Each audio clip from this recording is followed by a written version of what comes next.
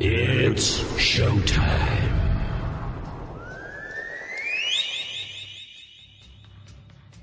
Okay, Tokyo, South America, Australia, France, Germany, UK,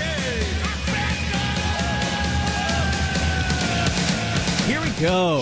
Head on with Bob Kincaid. 3 hours of conversation, cussin' and a discussin' with America's only born and bred Southern liberal talk host. Head On with Bob Kincaid is brought to you each night by Coal River Mountain Watch. Coal River Mountain Watch invites you to become part of the solution, part of a sustainable future, part of the uprising against mountaintop removal.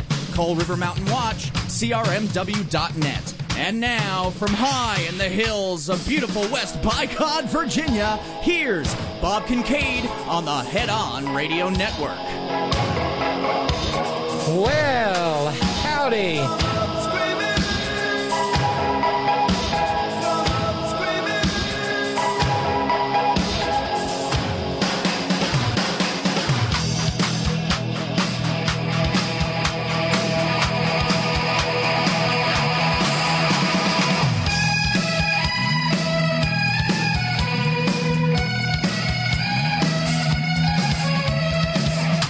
And the stream is streaming and the packets are passing, and it's Titanic Tuesday on the Horn. Yeah. It is, in fact, it is the 15th day of November, 2022. This is the Horn. HeadOn.live is where you go if you'd like to be part of the merry, wacky, zany, real-time, madcap multimedia extravaganza that takes place during the 3 hours in which this program is live, Monday through Friday, 5 to 8 p.m. Eastern Standard Time, 2 to 5 p.m. Pacific Standard Time, all time zones in between, and the Great Globe Round, and whatever time it is when you're listening to the podcast. Thank you. From the bottom of my heart, thank you for listening to the podcast and for listening to the program live, for listening on TuneIn, despite their ads, for which we get paid precisely bupkis. But thank you. And thank you, Theo, in the chat room. Cheers, Miss Robin. Cheers, Theo. Thanks for that. Let's see. If you pop by the chat room right now, you'll be greeted by early arrivers, Squeaky and Anatole and Theo, and capably moderated by longtime inveterate, indefatigable veteran chat room moderator Sparky, who, being a third stage guild navigator, has folded space to become Man Cave. And he is capably assisted by his pal and neighbor to the not so terribly distant north, Roger in Oregon. Did I do the hi, I'm Robin part? Yeah, because hi, I'm Robin. And like I said, it's Titanic Tuesday, and every program here at the Horn begins with gratitude, and this program is no different. So that means that on this here 15th day of the month, halfway through November, we are saying thank you to our 15th day of the month subscribers. That's Robert and Nagla. Thank you so much. Thank you so very much. And, you're an integral part of keeping this little independent, liberal, non-corporate, non-capitalist broadcast effort on the air. Now, fundraising-wise, here halfway through the month, we are in the hole to the tune of $1,130. So that's rough. That's difficult. And program note, no program tomorrow, so that makes it even harder than it otherwise would be. But just the same, if we can knock some of that out, I will, and frankly, the rest of the community will be very much grateful, because it gets, look, it's just, it's tough when it's like this. Because, like I said, the cold weather's here. It's 73 degrees in the fabulous Horn Studios at the magnificent Kincaid Mansion. But outside's a different story. It's pretty much dusk and 42 degrees. It's raining. It's going to turn to snow overnight. And, well, we're going to be absolutely savaged by Appalachian Power. I think that they're probably looking for another rate increase somewhere along the way. This is, like I said, the 15th of November, so that means at 9 o'clock tonight, oh my, don't know, I guess Dimwit Domitian, the Clementine Caligula, and what did I see some notable blue checkmark Twitter account refer to him the other day as? Mandarin Mussolini. Somebody's paying attention. Yeah. He's going to, I guess, announce his presidential candidacy. My guess is because he knows how hot the heat is, and he knows there are indictments coming, and in the weird and in the weird and twisted way in which his the spirochetes that swim around betwixt his ears and shriek at him day and night process information, he thinks he'll be less prosecutable, that somehow the fact that he announced a run for president means that he shouldn't be prosecuted for the crimes he very likely has committed. Well, so I you know they will, and I'm just going to be disappointed all over again. CNN, MSNBC, CBS, ABC, NBC, none of them should carry him live. Fox News, I wonder if Fox News TV Radio Rwanda will do it, because they're apparently not much of a fan these days. But it would be nice if it was met with no live coverage. That's probably not the best thing you might want to run out there, bet on. But it's Titanic Tuesday. It's a day for, and like I said, no program tomorrow. Let me say it again, no program tomorrow. I'm going to be away from the studio. But it's Titanic Tuesday, and that means that that's the real question. Back to Nitwit Nero, Theo asking in the chat room, but wouldn't announcing an intention to run screw with his ability to have the RNC front money to him for those whopping legal bills? That's been the running understanding. And I don't know if maybe he's negotiated some way around it, or look, come on, who are we talking about? This is the guy with the very big brain. The best genes, only the best genes. He'll probably announce an exploratory committee or some such without actually declaring his candidacy, but he'll somehow make it sound to the maggots who are, Atne ute eitbre, if you own what I eme, they'll think he's off and running. And he will grift for all he's worth. Because that's the whole goal anyway. Let me check something here.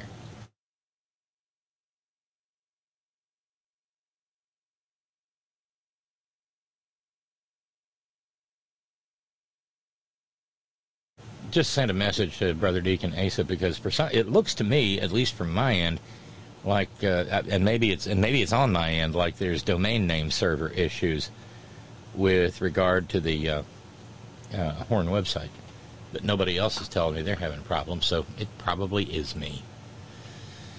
Yeah,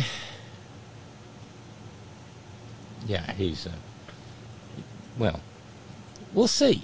We'll just see, okay? But why, Darlene in Connecticut asks, why is this criminal orange asshole and what he says and does, including his constant criming, still being normalized by the corporate media? They never fucking learn. Well, I don't know that they never learn, Darlene. I mean, if it sells the soap, they runs the program.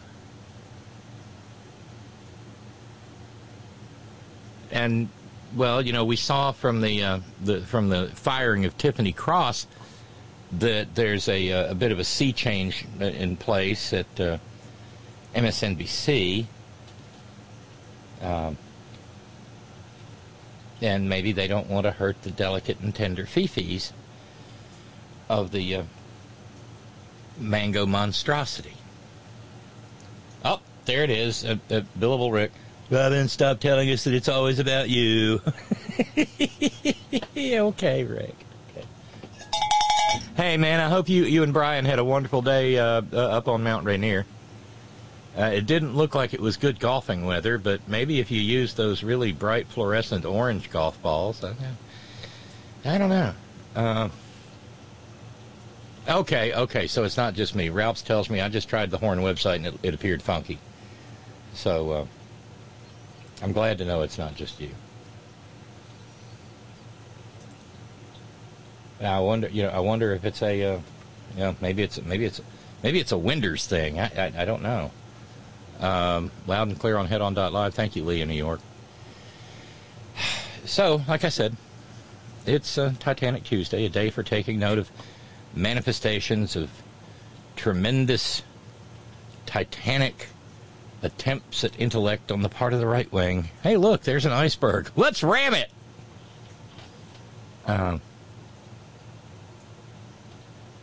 That just encapsulates. Okay. That just encapsulates right-wing cogitation. There it is. Billable Rick answering a question from earlier. We all thought it was.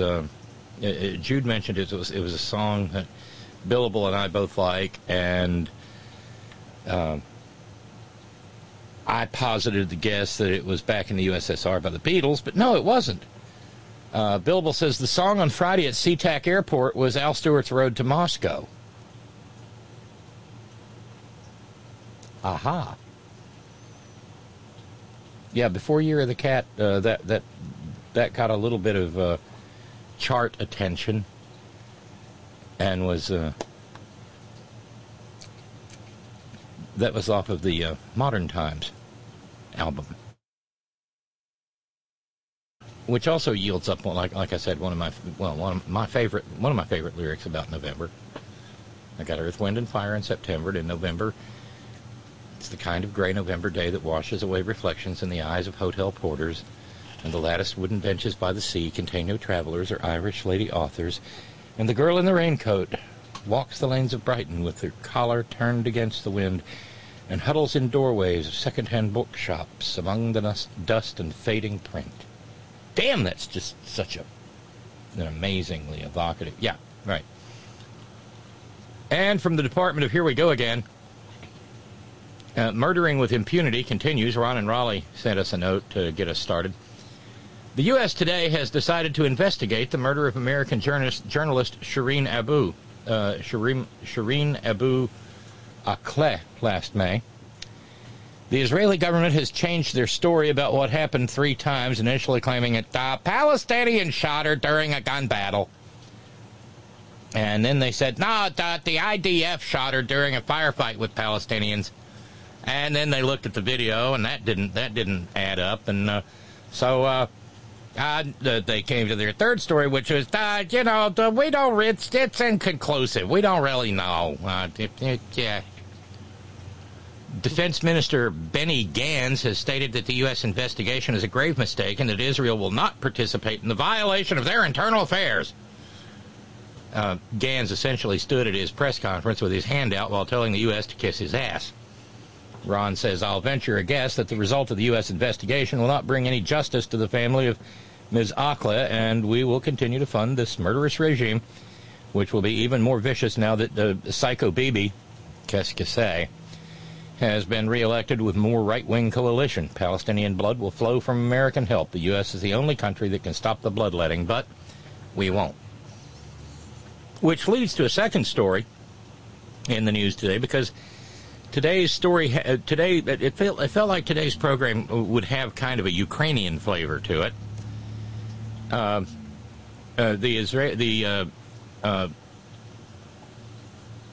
the Israeli government called the Ukrainian ambassador to Israel in to dress him down because Ukraine participated in a vote in favor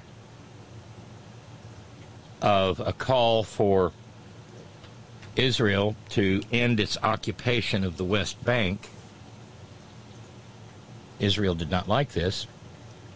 But then again, when Ukraine needed Israel to step up for them, Israel was like, nah, I don't think so. So there's a little tit for tat going on. And it's, to say the least, the temperature is a little warm over there.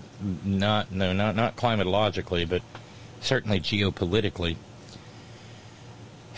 That thing which many of us have long feared could lead to a lot worse things has happened. Two Polish nationals, two Polish citizens were killed in the last 24 hours or so. They were killed, apparently, by a Russian missile attack, because as Mother Russia's thugs and punks and dead-enders and hard cases and crooks and, whatever scum Putin could cobble together for his illegal invasion of Ukraine, as they retreated, because they're getting their asses handed to them, Mother Russia responded by attacking civilian infrastructure with a massive missile barrage as big as anything that they've done since the beginning of the war. And one of those missiles, apparently, as many had feared, somehow managed to not land in Ukraine or hit in Ukraine, but instead Poland. And so nations that were already on the edge are even more so now with, now let me pull the story up here.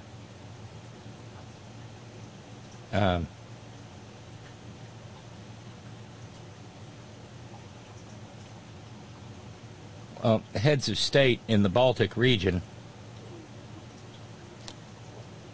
saying every inch of NATO territory must be protected because there's a growing sense that Putin has, folks were worried about him to begin with, and they're afraid that he's slipped a gear, and that as Russia becomes less and less in charge of the situation, that he may be more and more likely to do something monstrously stupid. He's isolated. He doesn't have a lot of contact with his leadership. And, I guess something went a little funny, with one of their missiles, and it went to Poland instead of Ukraine. And, that's worrisome. Indeed.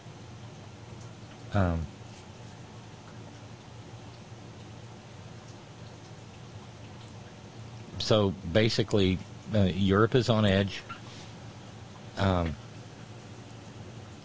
There is fear that there is a sort of dissolution taking place in the Kremlin. A bunker mentality has long since set in.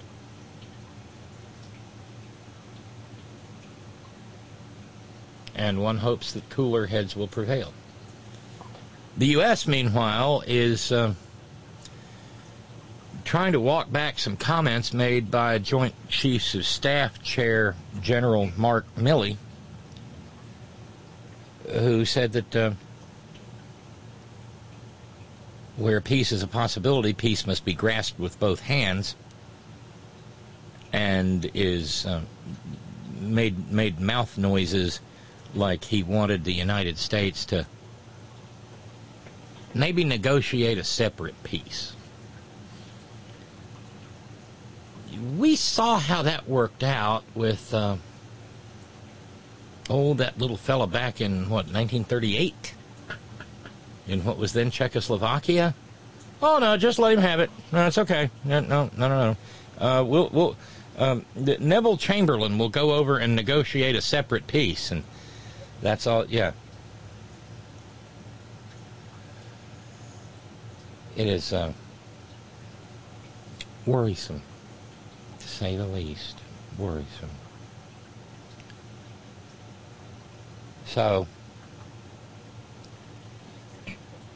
watch and wait, and worry.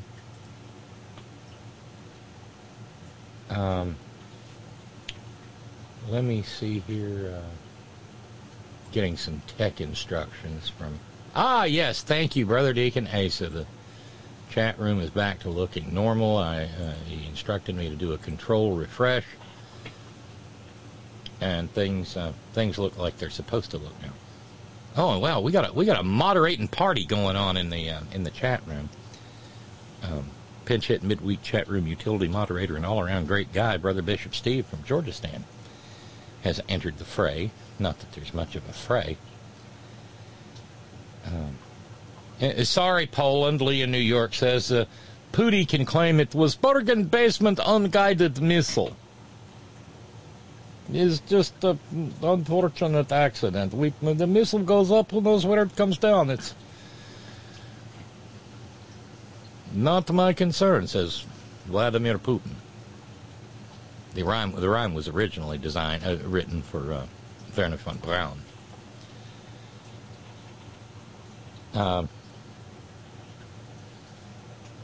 So that's all of that. Now, apparently a bunch of barking and grunting and hooting on the part of the Freedom Caucus has come to naught, because the House Republicans voted today, and they nominated man of Sillyputty,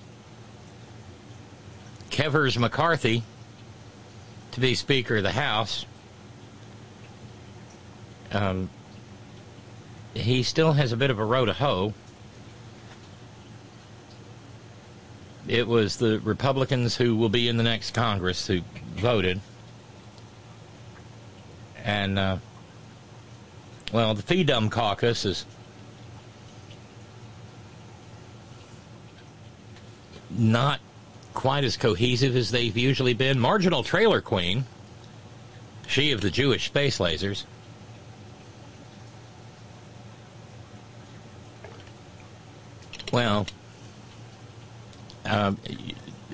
she's breaking because Andy Biggs, the other maggot prince in the House, I guess she's the maggot princess and he's the maggot prince. Andy Biggs challenged Kevers McCarthy, got all of 38 votes,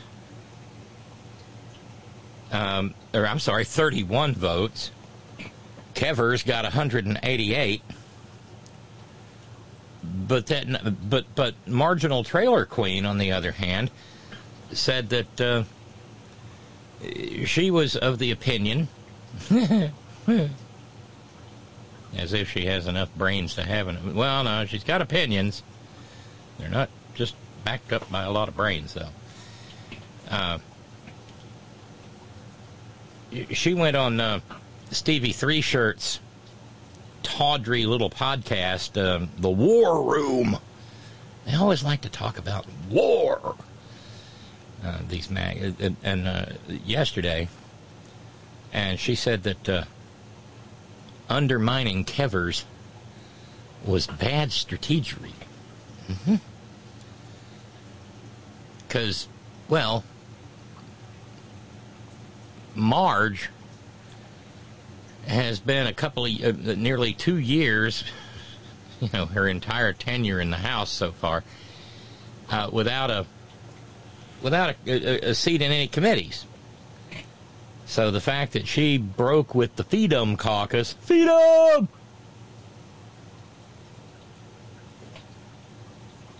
To support Kevers sounds like, speaking of a term we were using only moments ago, she has made a separate peace. And Lord only knows what the deal is. Because it wasn't that long ago that she was saying, they're going to have to seriously kiss my ass. And it sounds like Kevers may have puckered up. Who knows?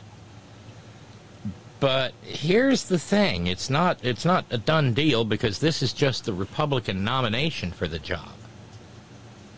The entire House of Representatives, after the new Congress is sworn in, the entire House of Representatives votes on who will be the Speaker. And there are still some people who don't want Kevers McCarthy, man of silly putty, to lead them. And among other things, that, representing Don Bacon, he's from Nebraska, Stan.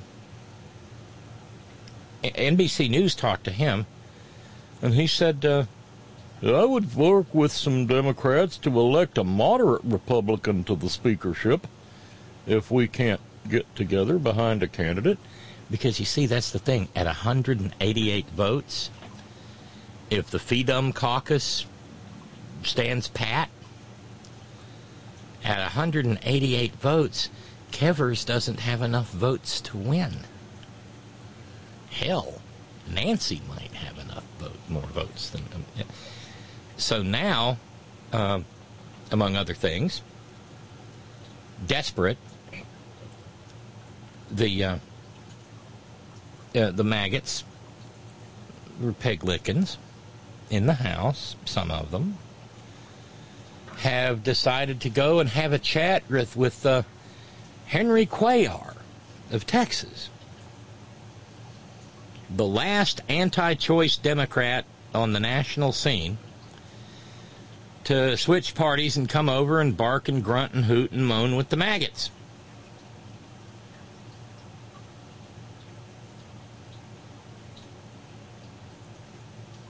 That's interesting.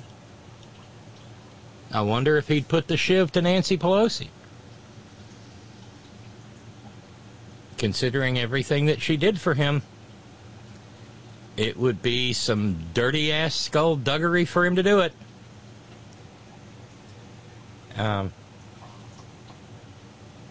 This is a real watch this space kind of moment.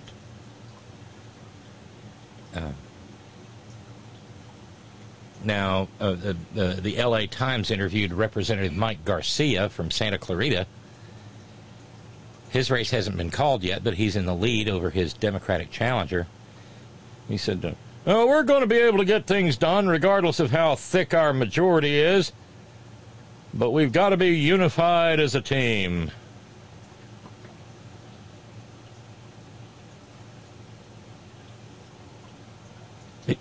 Yes, Emilio, absolutely. Kevin McCarthy has a road of hose. How did that happen? Nah, he's the man of silly putty. Don't. He might be caught doing some nasty things like, maybe participating in an insurrection or some such. But no, I don't. A sex scandal is the one thing that never particularly struck me as something that Kevers would be involved in, because that would have to involve at least a modicum of passion.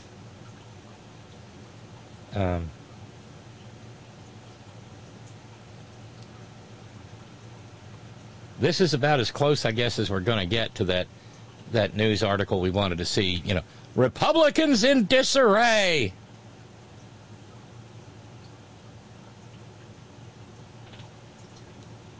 And there's talk of, gridlock. Come January, nothing getting done.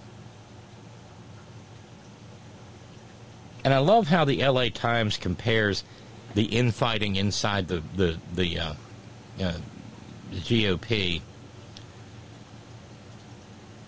with the Democratic side. Current Speaker Nancy Pelosi, D. San Francisco, knows the challenge as well, as she has had to navigate between Democrats, moderates, and progressives with a narrow majority.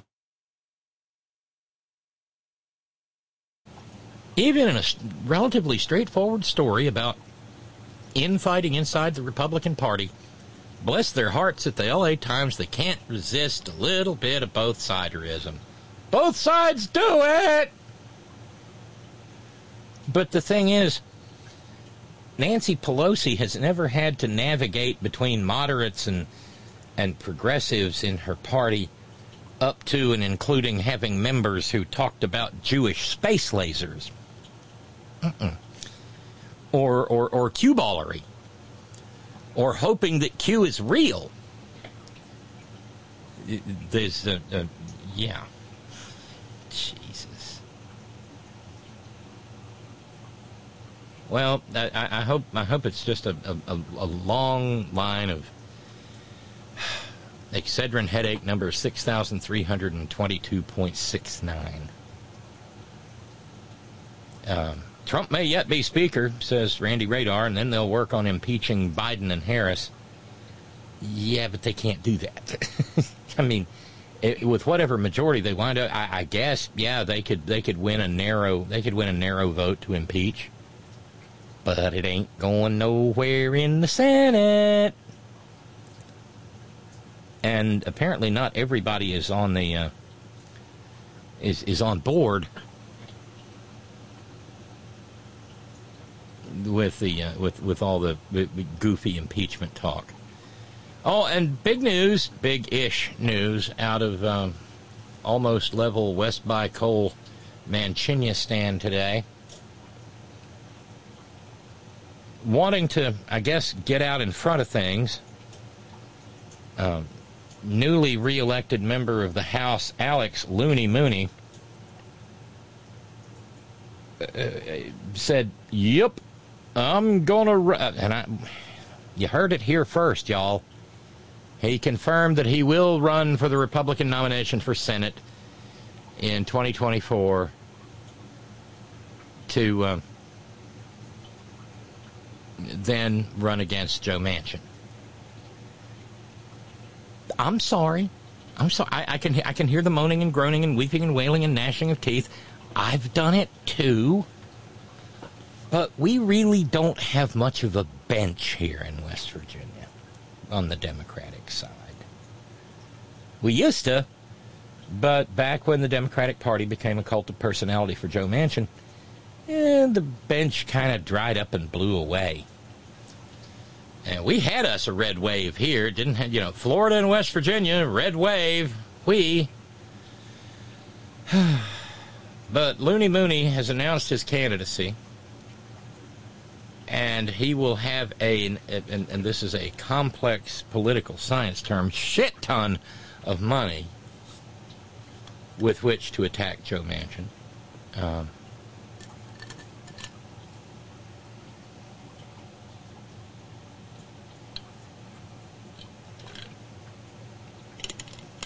And there's some, there's some stuff there. Anatole says, I miss Rockefeller. Hell, Anatole, I miss Bob Byrd.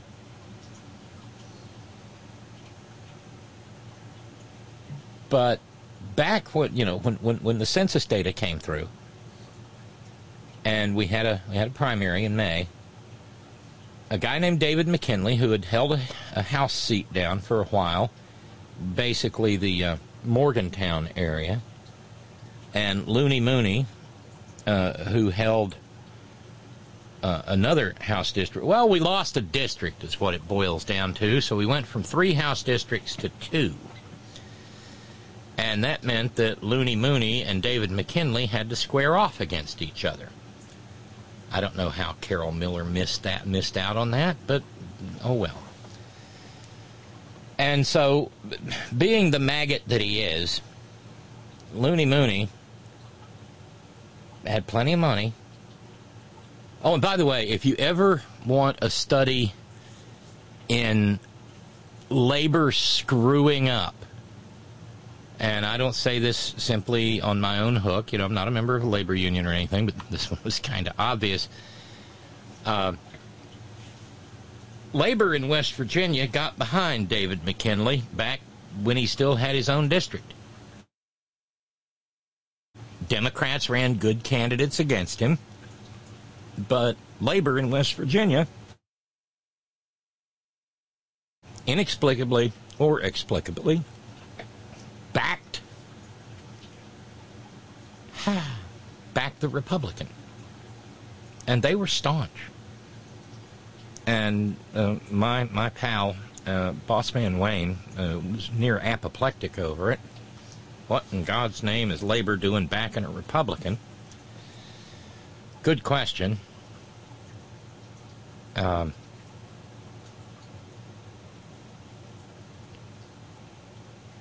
But nonetheless, McKinley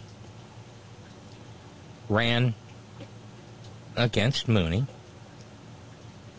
And Joe to the Mansion born put all of his political clout into supporting McKinley. And then we had a primary. And Looney Mooney beat McKinley like he owed him money.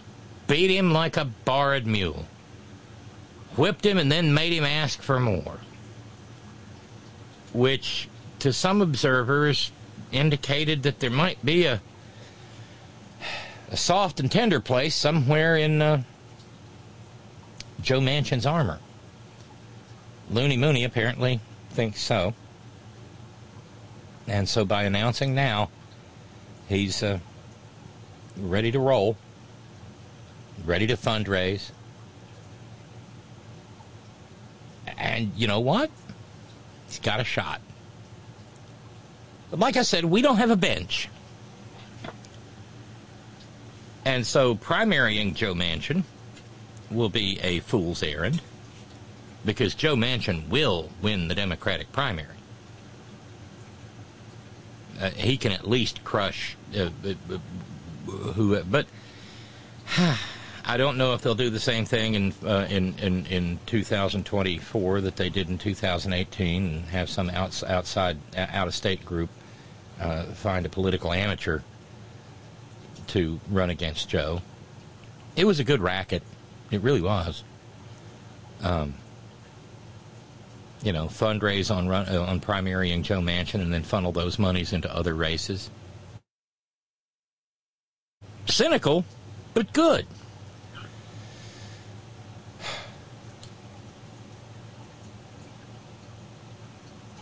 So there's actually a chance. Okay, let me explain something else. Looney Mooney is not actually a West Virginian. Oh, he's been a member of the House from West Virginia for a couple of terms. But dude is from over near the eastern panhandle. Remember, West Virginia, if you use your right hand and put it palm out and make an obscene gesture with it, that's West Virginia, and the thumb is the eastern panhandle. And the eastern panhandle shares a border with Maryland. At one point in time, Looney Mooney was the chair of the Maryland Republican Party. But he ran a few races and got his ass handed to him. And so then, seeing the writing on the wall, he decided that he would walk across the street and become a West Virginian. Of course, I'm a proud supporter of the University of West Virginia. I don't know that he ever said that. Probably would. Guy knows less about West Virginia than than any or all of the people who actually participate in this community, because if nothing else, over the course of the near 20 years that I've been on the air, you've gotten a master class in, what it's like to be a hillbilly. So, in fact, he's a fake hillbilly. Which means it's actually possible that in January of 2025, if he beats Joe Manchin, there will actually be two fake hillbillies in the Republican caucus in the Senate.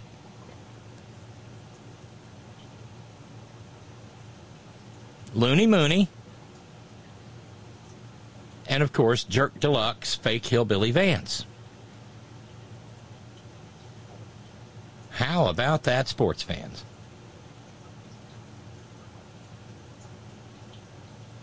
So that's the thing that happened today. By the way, going back to Ukraine, Flavio points out not just Poland was affected. The missile barrage also affected neighboring Moldova. It reported massive power outages after the strikes knocked out a key power line that supplies the small nation, an official said. Yeah, it's the dead Poles that are worrisome, along with the attack on civilian infrastructure. There are calls for a war crimes investigation against Pooty and his horde of punks and thugs and ne'er-do-wells.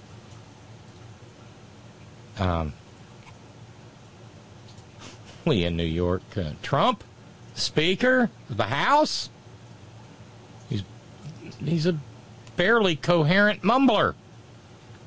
Well, that he is, and he's got that. He wouldn't talk like this except for, like, all the Adderall. His sinuses are probably a mess.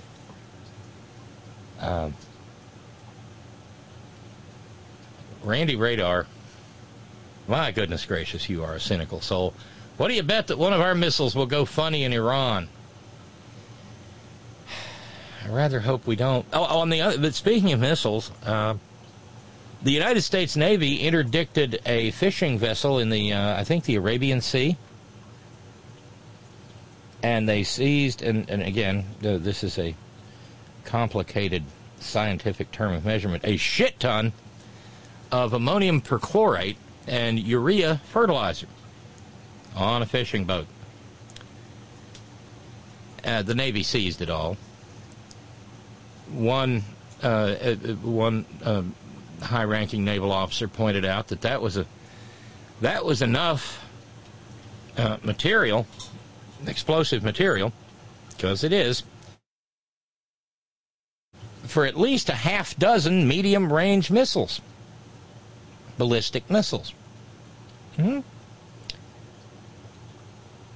I could not see ammonium perchlorate without immediately thinking about, the war on Appalachia that takes place here every day.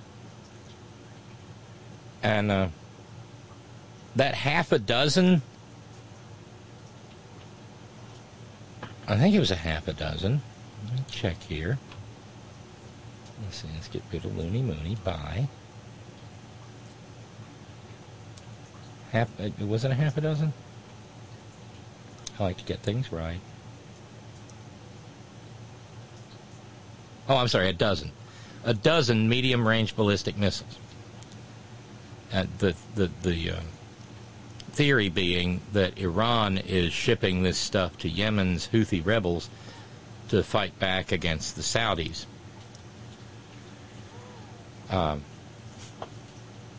But the funny thing is, a dozen medium-range ballistic missiles? Really? That's about half of an average blast on a mountaintop removal site here. Yeah. The United States Navy will take more interest in interdicting explosive materials in the Arabian Sea than the entire United States government will take in the ongoing day-by-day war against the people of Central Appalachia, southern West Virginia, southwest Virginia, eastern Kentucky, northeastern Tennessee.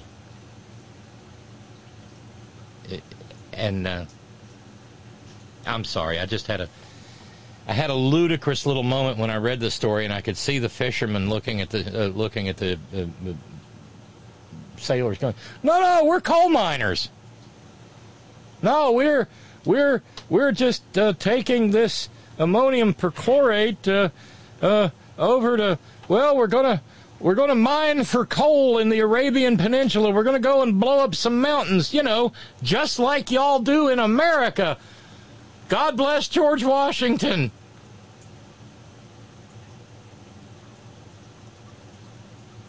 I'm sorry, my mind just works that way.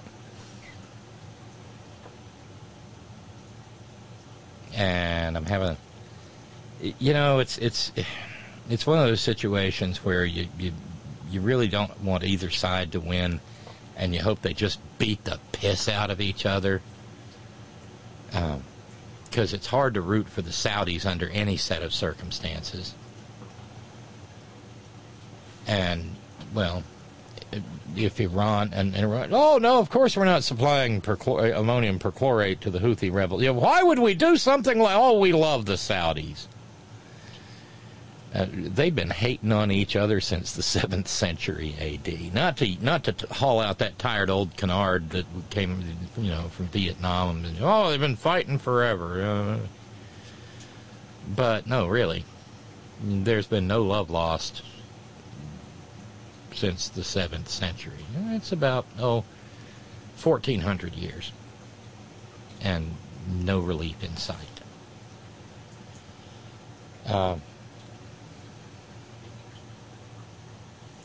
West Virginia never had a red wave, Lee in New York says.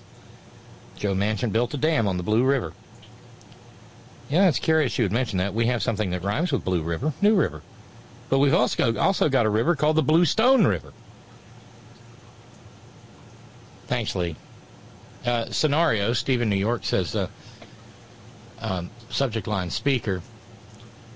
New Congress, hypothetical numbers. Pelosi gets 215, McCarthy gets 200, someone else gets 20. What happens? Do they keep voting till someone gets a majority? Is the vote the vote? Yeah, I think once you vote, you voted. Somebody, God, that would be a delicious rat fuck, wouldn't it? Oh, the maggot caucus cannot be that stupid, can they? Really?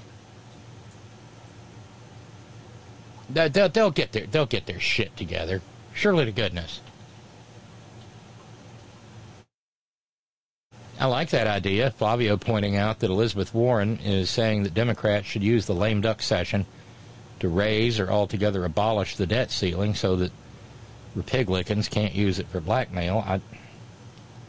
Debt ceiling, okay, maybe that wouldn't require a 60 vote threshold. But like we talked about in yesterday's program, there's talk of passing marriage protection, and at the very least a continuing resolution to keep the government going so that people don't get furloughed right before Christmas. That's the kind of a dick move that you could expect from Republicans. Marginal Trailer Queen has already said she wants to shut the government down. Yeah.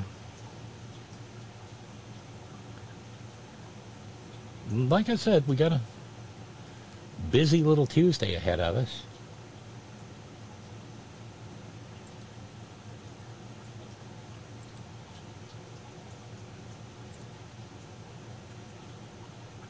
See,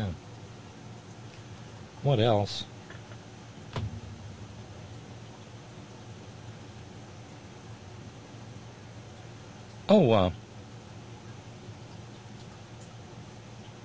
This is fun.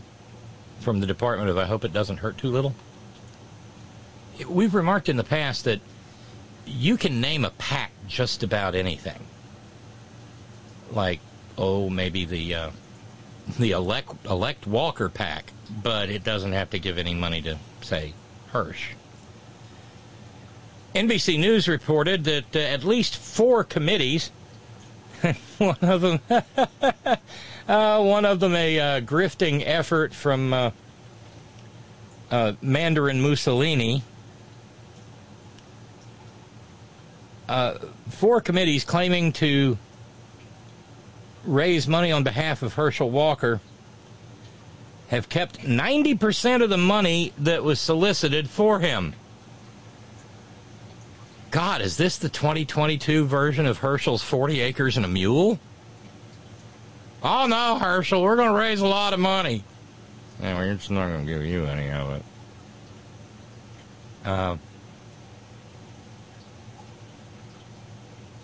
The NBC News article points out that when people give to these sketchy, dodgy outfits, they don't necessarily know how much of it's actually going to go to the candidate, even though it's said it to be the elect Walker PAC.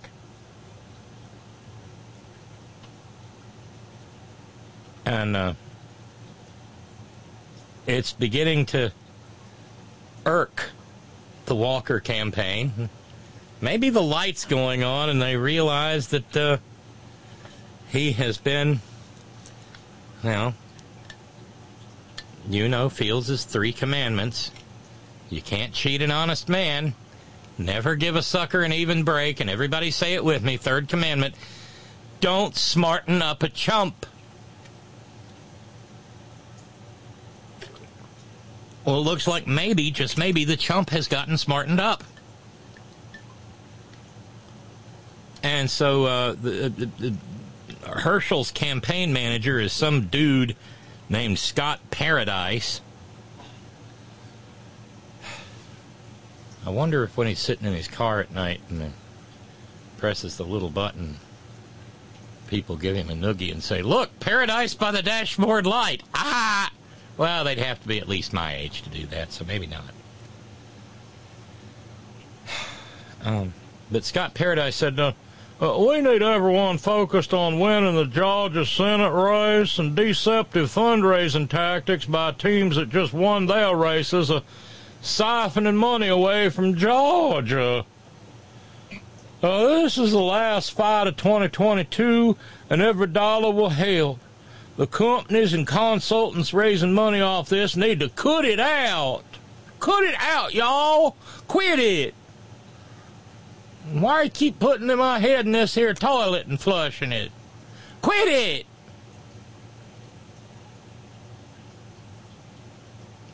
it. Oh, the light went. This is just beautiful. The goddess of irony. It's a sweet little gift. The campaign said it first noticed the problem Saturday when former President Donald Trump's Save America sent out an email that asked prospective donors to contribute any amount immediately to the official Georgia runoff fundraising goal and increase your impact by 1,200%. There was a little button that said click here to edit your allocation amount, but the default was set to 90% for Nitwit Nero and 10% to Herschel. Well, when they got busted, they changed it to 50-50. Well, I raised it for him. I should get half.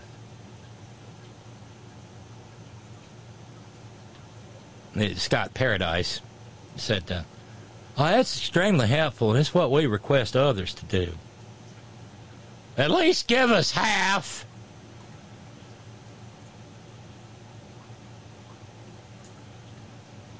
Yeah.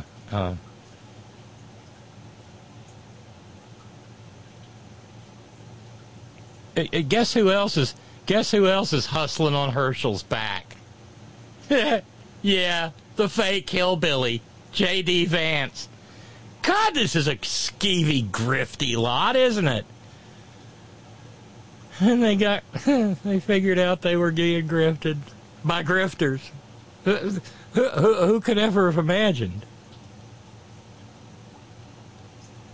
And Ted Budd in North Carolina, they also, both the fake hillbilly and Ted Budd, defaulted to the 90-10 split.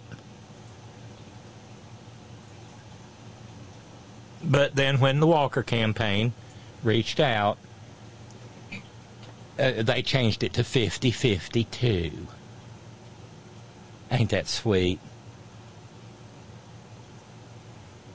The chair of the North Carolina GOP is Michael Whatley. He said, well, anything we raise is going to be put into deployments down into Georgia. We'll definitely be sending teams. Sure you will. If they win, they'll be thrilled. Kinda. Then they'll go to work on figuring out just exactly how they're going to manage Herschel.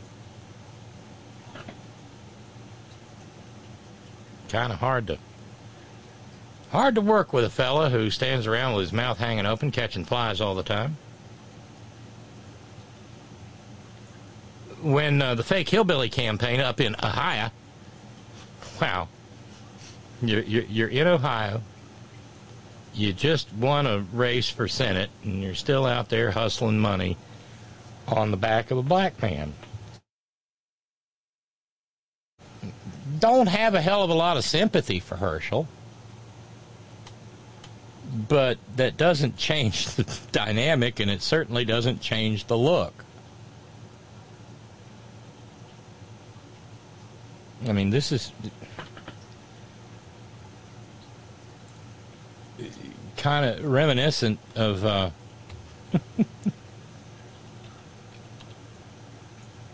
Ma and Pa Kettle. Never a bad time for this.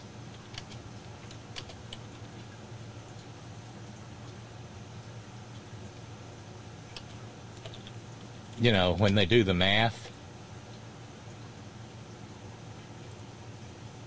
Yeah, this is... yeah. Just imagine this is the Herschel Walker campaign. And that Ma and Pa Kettle are the... let's say the J.D. Vance and Trump campaign. Shall we? Yeah.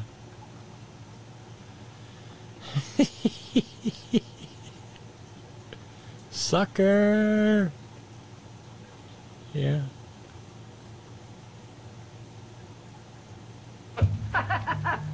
Well, now, ain't that the funniest thing? Now, I'll read it to you. It starts out, witnesseth, just like it should start. This agreement entered into this 20th day of July, year of 1950, between Pa Kettle, party of the first part, Ma Kettle, party of the second part, and Billy Reed, Geoduck, and Crowbar, parties of the third part, fourth part, and fifth part. The aforesaid parties of the first part and second part agrees to part with part of their part to the parties of the third part, fourth part, and fifth part. It is also agreed that all parties are to do their part to keep the agreement made between the parties of the first part, second part, third part, fourth part, and fifth part. That's only the agreement in part. You got enough parts there to make an automobile. Have some left over. Now, should the first party and second party become a party to anything not agreeable to the third party, fourth party, and fifth party, the first party and second party shall be liable to the third party, the fourth party, and the fifth party. Hold on, Billy. That's enough. I've had too many parties already. Of course, that's just a rough draft. When you get it smoothed out, we won't understand it any better. Now, about the percentage. I figure 75% to you, Pa and Ma, and 25% divided between the five of us. Geoduck, Crowbar, myself, Tom, and the baby. That makes 5% for each one of us. Billy, you're cheating yourself. If there's 25% divided among the five of you, that's 14% apiece. Oh, no, listen, Pa. I wouldn't cheat you. You know I wouldn't. Now, look here. I'll show you. Let me rub this out here. And now... God, I love the chalkboard gag. Divided by 5 is 5. You see, 5 won't go into 2, will it? No. But 5 goes into 25 5 times, you see? No, you're wrong, Billy. Now, I'm a pretty good mathematician. Now, 5 into 25... 5 won't go into 2, will it? No. But 5 goes into 5 once. Now, we didn't use the 2 before, so we bring it down here. Now, 5 into 20 goes 4 times. There you are. 5 into 25, 14. No, look, Pa. Let me prove it to you now by multiplication. 5 times 5. 5 times 5 is 25. Billy, I'm surprised you're learning. Huh? I'm surprised that you're learning. Now I'll show you. 5 times 14 is 25. 5 times 4 is 20. 5 times 1 is 5. 25. That's it. No, look, Ma. Look, you're wrong there because I'll prove it to you. We'll put down 5 14s here. 14. There. Now I'll prove to you by addition that 5 14s is not 25. 4, 8, 12, 16, 20. 21, 22, 23, 24, 25. There you are. Better brush up, Billy. I don't want to see you boys cheated. Yeah. Pearl Enamel Repair can help repair Yeah. Oh, God. Well, you may be right, Steve from Georgia Stan. Herschel. Now that the balance of power does not hang in the balance, with Herschel being the deciding vote, the right's going to toss him away like yesterday's lunch. From your mouth to God's ear. I hope you're right. But there would be a value in having a 50-50 Senate. That means power sharing. And remember, they're always thinking about the next election. I'm a little less than sanguine on the idea that they'll just walk away. Well, that's the same thing, Lee, in New York. Crazy math reminds me of Abbott and Costello's 7 times 13 is 28. It's an old vaudeville bit. And they merrily stole from each other. And somebody else came up with it first, of course. So, and by the way, Steve in New York observing Poland, this is alarming, of course. Scenario 1, we assume it was unintentional, no Article 5. Scenario 2, assume it was intentional. Is this enough to invoke Article 5? Scenario 3, we assume it was not intentional or intentional, not intentional or intentional. What if it happens again? And I suspect that's where we're going to wind up. Because once is an accident, twice is a big coincidence, and, well, 3 times is an act of war. Shit can go sideways in a straight-up hurry.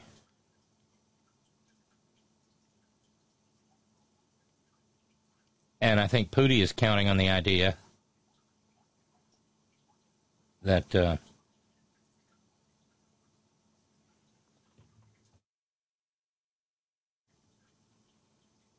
we're afraid he'll go nuke.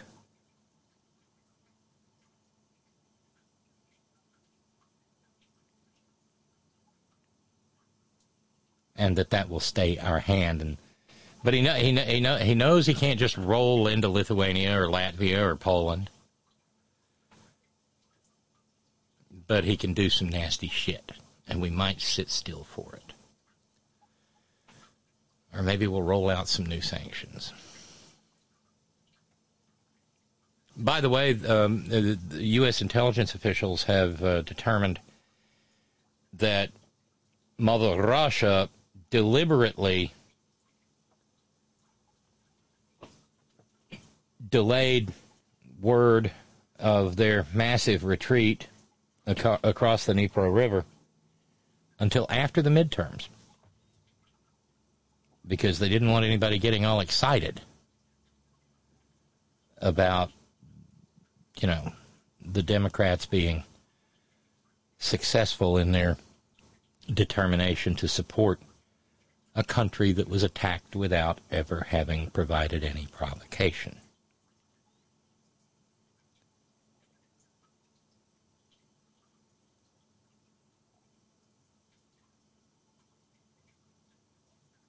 And by the way, a little news coming out of a local race out in L.A. Tracy tells me that Villanueva has conceded. Karen Bass is up north of 30,000 votes over Richard Caruso. So those are both good news.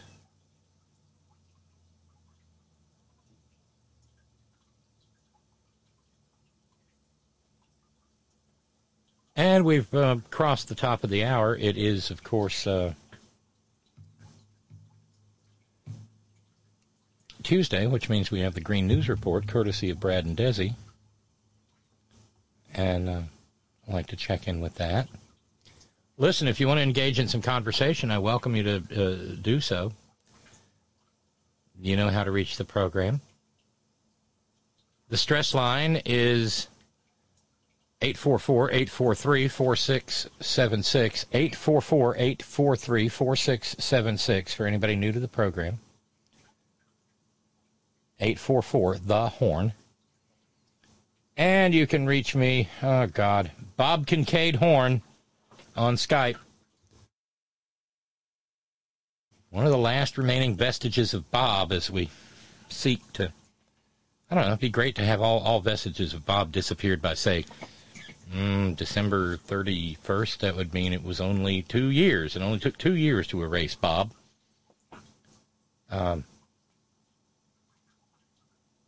Maybe that can happen. Work is continuing on the new opener, thanks to Brother Deacon Asa and Lady B. Thank you both. Paradise, Billable Rick says, Robin, I see what you did. Paradise by the dashboard light. Cowbell for you. Thank you. At least one other Meatloaf fan out there.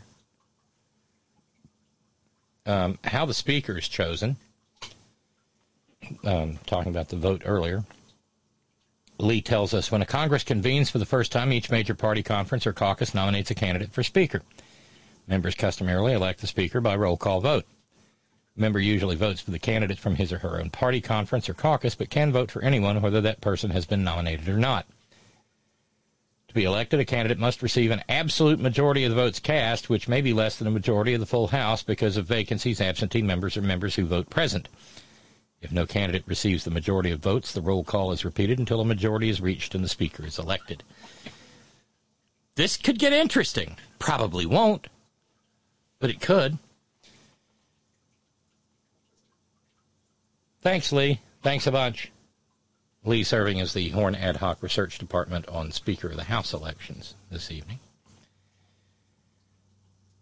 So, we're 7 minutes into the second hour of the program. We're goose egging again.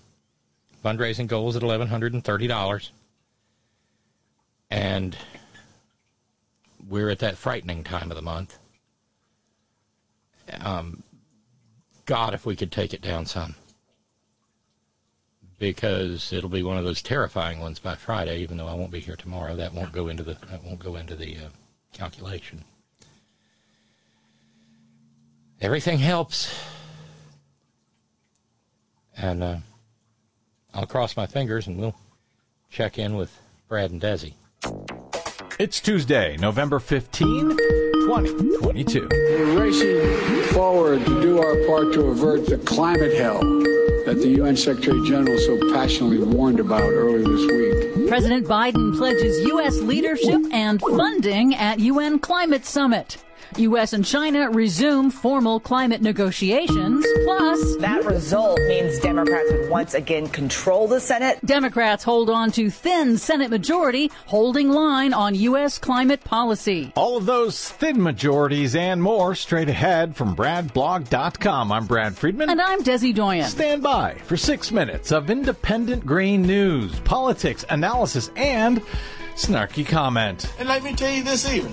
If we was ready for the green agenda, I'll raise my hand right now, but we're not ready right now. We're not prepared. We're not ready right now. What we need to do is keep having those gas guzzling cars. Ladies and gentlemen, Georgia's Republican U.S. Senate candidate, Herschel Walker. This is your Green News Report.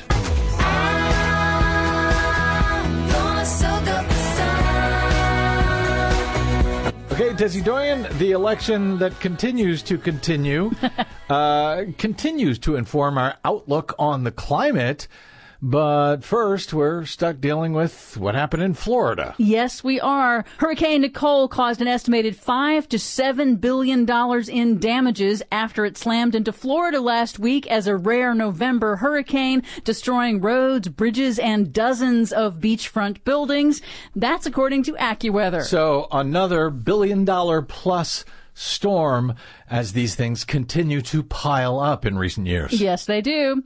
In other news, as we go to air, Democrats have retained their razor-thin majority in the U.S. Senate, but control of the U.S. House is likely to narrowly go to Republicans. Congress matters because it will determine where and how quickly funding is deployed for climate and clean energy projects under President Biden's landmark climate law, the Inflation Reduction Act, and whether the U.S. will follow through on funding commitments to help developing nations adapt to the climate crisis.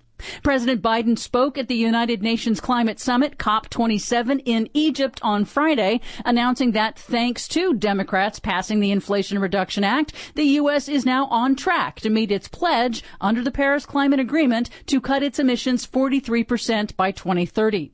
Biden apologized for the U.S. withdrawal from the Paris Agreement during the Trump administration. Good. He should. And he urged major emitters that are responsible for man-made global warming, like the U.S., to move faster to cut greenhouse gas emissions to prevent overshooting 1.5 degrees Celsius of warming to avoid catastrophic impacts. If we're going to win this fight, every major emitter nation needs to align with the 1.5 degrees. We can no longer plead ignorance to the consequences of our actions or continue to repeat our mistakes. Everyone has to keep accelerating efforts throughout this decisive decade. Yes, we do. Of course, beginning with us, but hopefully what we're doing and that $400 billion we've allocated under the new bill, is that encouraging the rest of the world to do the same? It does seem to be helping. COP27 this year is focused on international climate finance under the Paris Agreement. That is getting rich nations that are primarily responsible for the crisis to boost funding to help poorer countries adapt to climate impacts and avoid becoming dependent on fossil fuels. After decades of resistance, there is some progress. Denmark pledged $500 million to finance adaptation in Namibia. Europe, the U.S., and Japan announced $20 billion to help Indonesia ditch coal.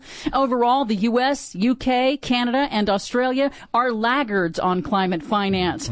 Biden pledged that the U.S. will quadruple funding to help other nations fight climate change, increasing U.S. contributions to a climate resilience fund to $100 million, plus $150 million in new funding for adaptation and resilience projects in Africa. However, Congress must approve any new U.S. funding. Exactly. The new Congress can stop all of that. Plus, President DeSantis can just call it all off.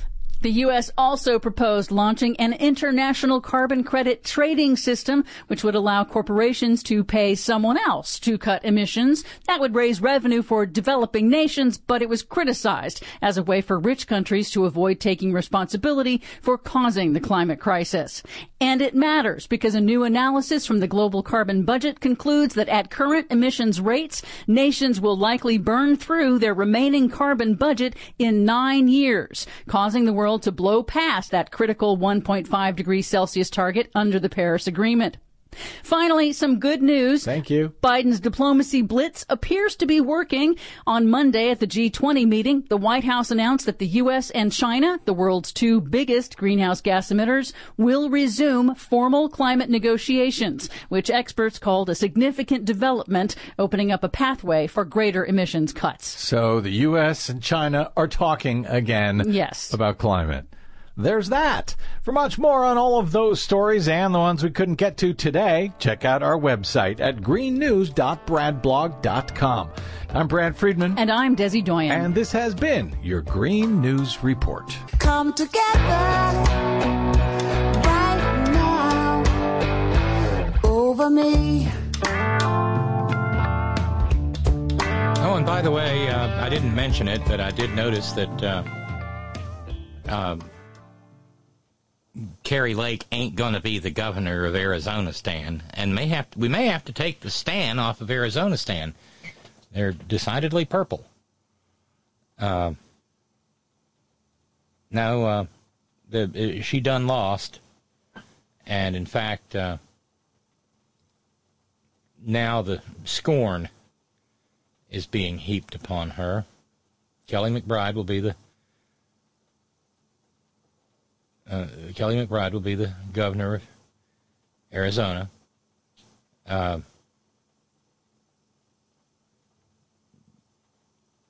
check in with MSNBC's coverage. Like I said, scorn.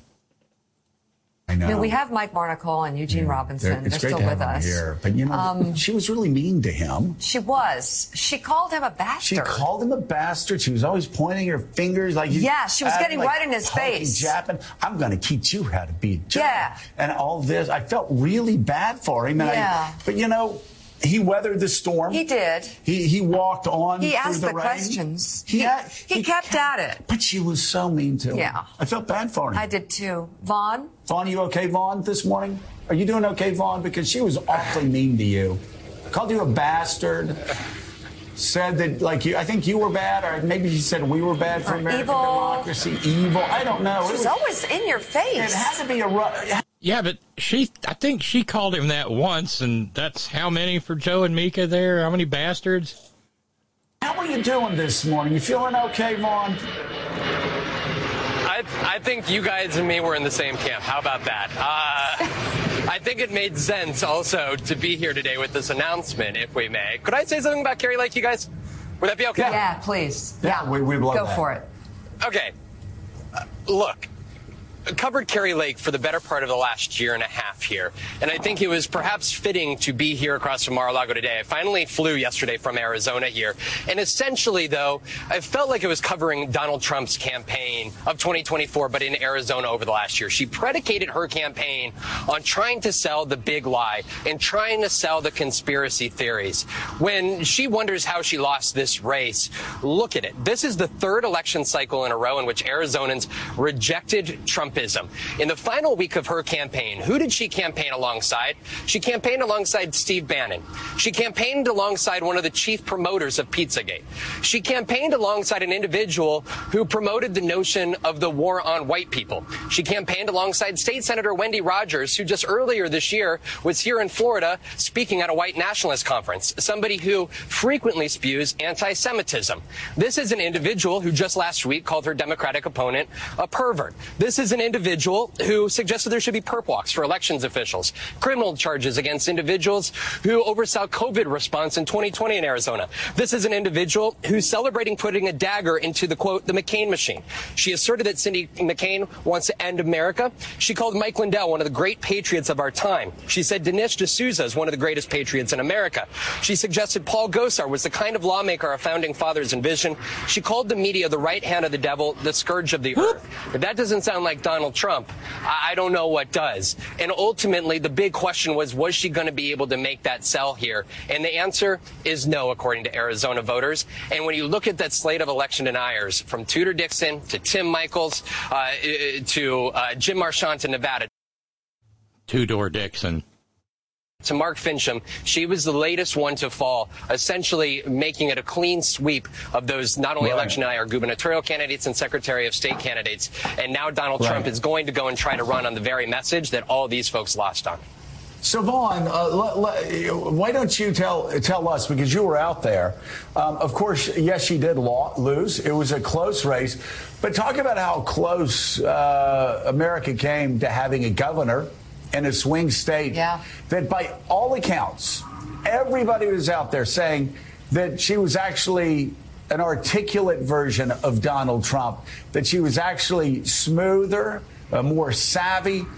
She knew how to work rooms. She campaigned all over the place. A lot of Democrats that came back and were very scared of this woman. In a way, they had not been scared of any political candidate I'd seen since Donald Trump's emergence in 2015. I mean, they thought she was going to win and that she was going to be the heir apparent to Donald Trump.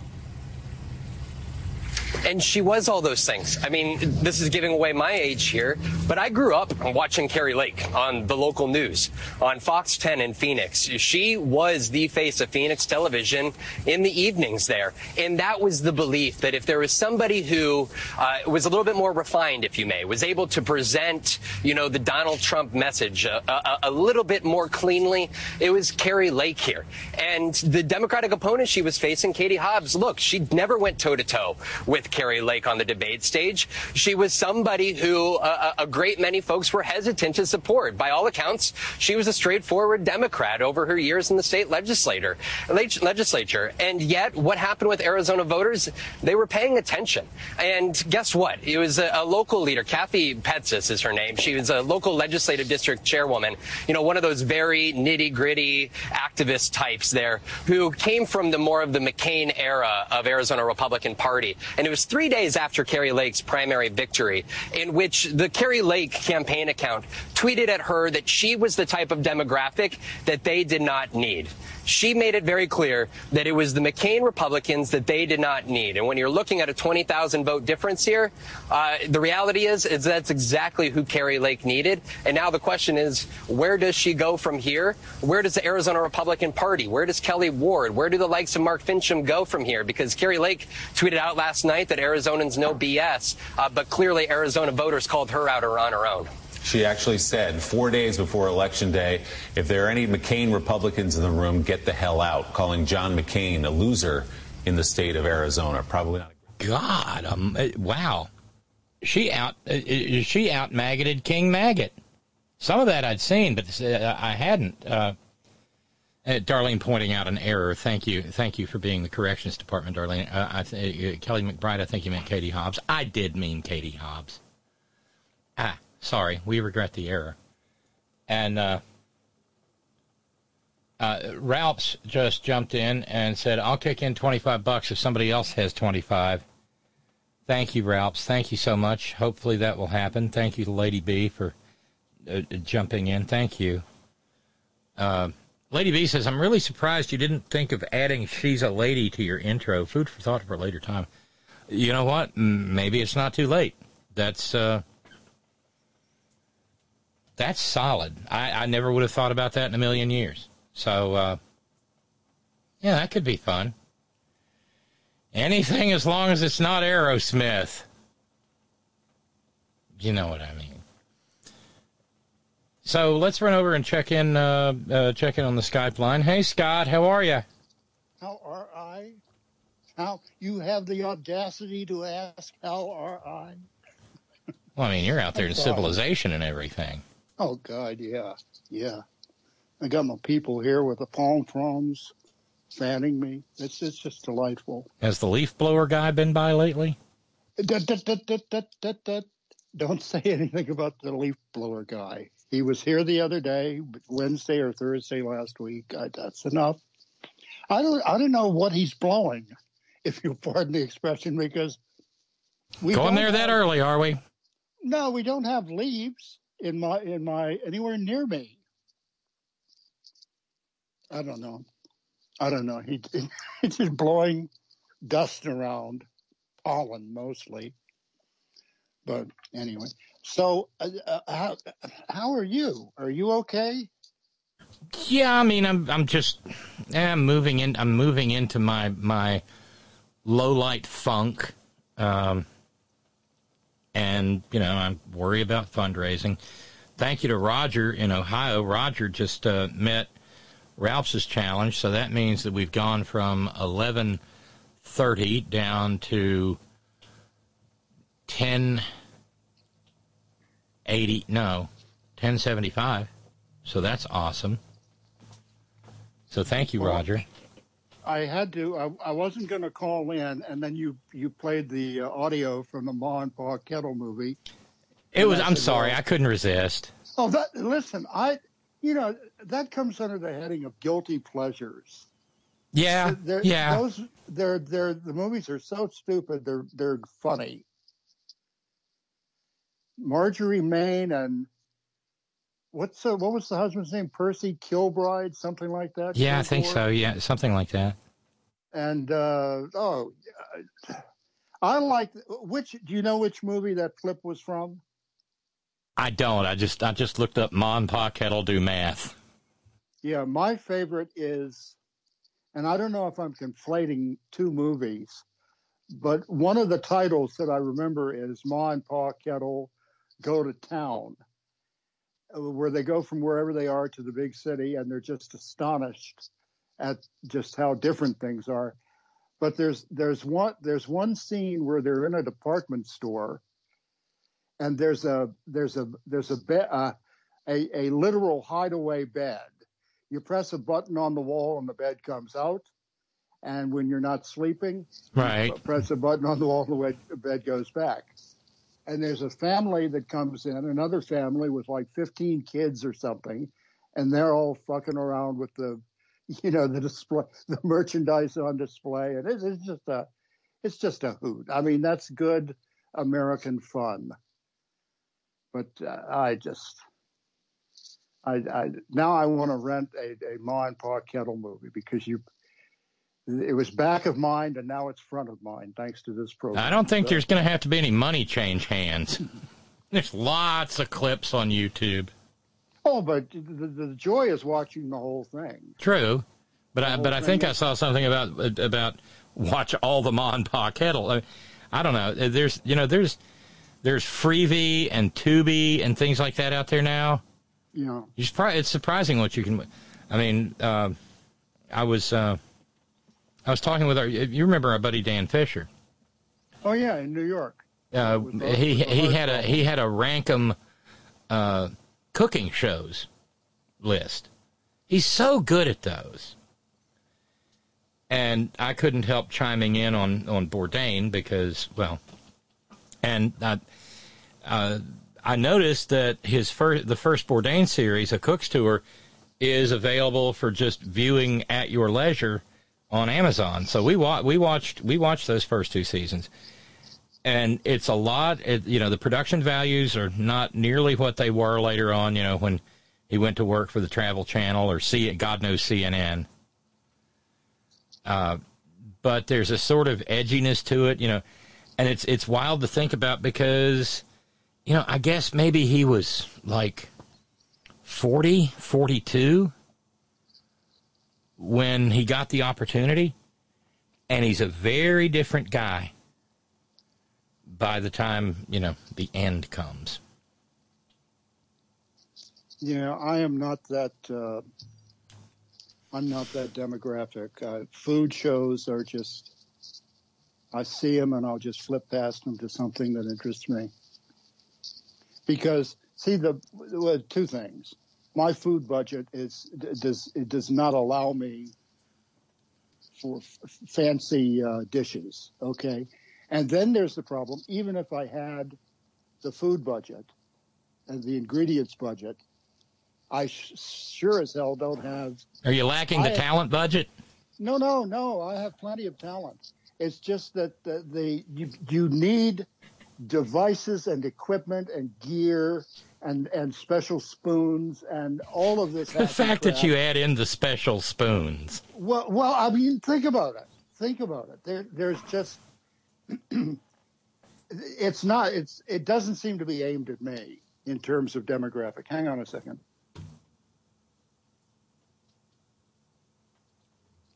I just, the best thing that ever came into being in my lifetime is the boiling bag. And I know that's anathema to a true gourmet or gourmand or whatever, but I just can't be bothered with all that. I just, when the you just want a can of Senate Navy bean soup. That's all you want.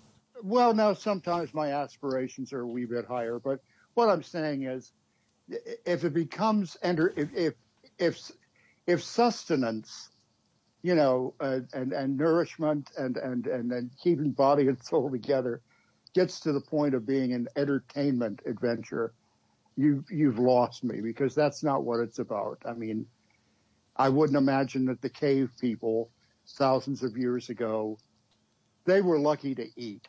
They didn't not even a sideways glance did they attach any entertainment value. I don't know. I'm the wrong demo. I'll move on from there. Fair enough.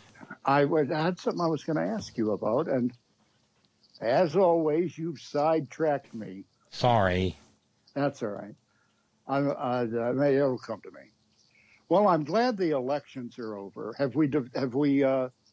Well, I mean, they're over, but not. I mean, the the maggots are standing on the precipice of their majority, and I'm really kind of hoping that the tip of the tip of the cliff falls off with like with Wile E. Coyote.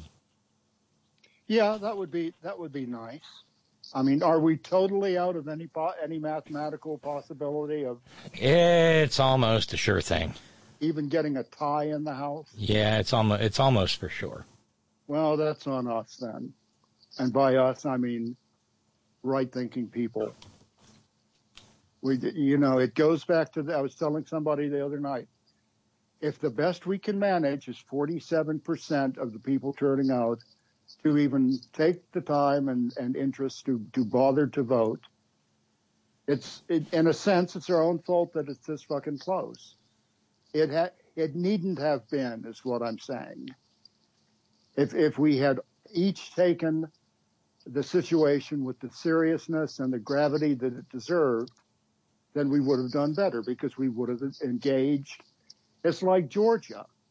There are some people who are out there thinking, well, it's a 50-50 tie at this point. Why do we need one more? Well, we need one more because they were explaining on one of the shows, if it's a 50-50 tie, a lot of the rules that the Senate operates by are different than when there's an actual majority, like the composition of the committees. In a 50-50 tie scenario, each committee has an equal number of Democrats and Republicans. And where does that get you? Because you're not going to win anybody over from the Republican side. But if there's an out-and-out win, even if it's by one vote, that changes the way that committees are formed. And that's just one thing. And it was a golden opportunity that we did well in so many different ways, but we just couldn't quite apply enough oomph. Okay, that's an old technical political term, to do better than a 47% turnout. Well, and your point is well taken. Now your throat's doing what my throat was doing. No, yeah, it happens. But your point is well taken because when the fate of your locality, your county, your state, your country rests upon, turnout in my county was for shit.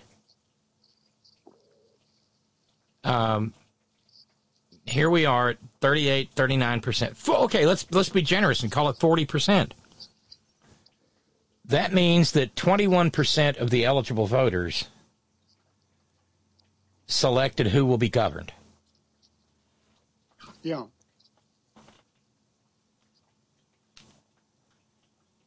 That's not democracy. And the last time I checked, Virginia needed help on many levels. West Virginia needed help on many levels when it comes to the people who are in charge of their cities, states, cities, counties, municipalities, and in the House and in the Senate. Long gone are the days when you could count on West Virginia to be a reliably Democratic state. I'm just saying that, once the election day is over, you can't do anything about anything until at least 2 years later. So, strike while the iron, as the old pants pressers union said when they held a work stoppage many years ago, strike while the iron is hot. Okay? So write that down. Put it on a little 3x5 card and post it somewhere where you can see it. Don't get me wrong. I'm glad that we have hung on to the Senate. And oh, by the way, I encourage people to do what I did in terms of lending some sort of tangible support to Reverend Warnock. I sent a meager contribution, but I want to help. I want to keep George's Senate seat blue, okay? And I'm going to do it again before the December 6th. We have got to have more than a 50-50 split was where I was going with the with the Senate. Because when you have the majority, the numeric majority, that changes some of the behind-the-scenes operating principles and rules in ways that are helpful and not hurtful. And God knows we need a big dollop of helpful on top of our pumpkin pie this year, you know? So, didn't mean to get so preachy and serious and stuff, but it's just, you know, always take the opportunities that present themselves. Even if you don't prevail in the vote count, you at least know that you've done something toward creating the future that you want to see. Because so much hinges on it. Now tonight, we've got fucking Cartoon Carnival with old what's his name. That's perfect. Oh, that's perfect.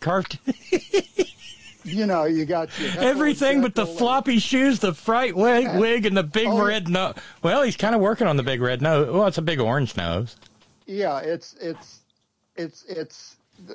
and why we are going there. What I hope to God that the responsible media in this country, and I use that term loosely, media and responsible, those terms loosely, media and responsible. I hope they don't give a moment's worth of coverage to his big.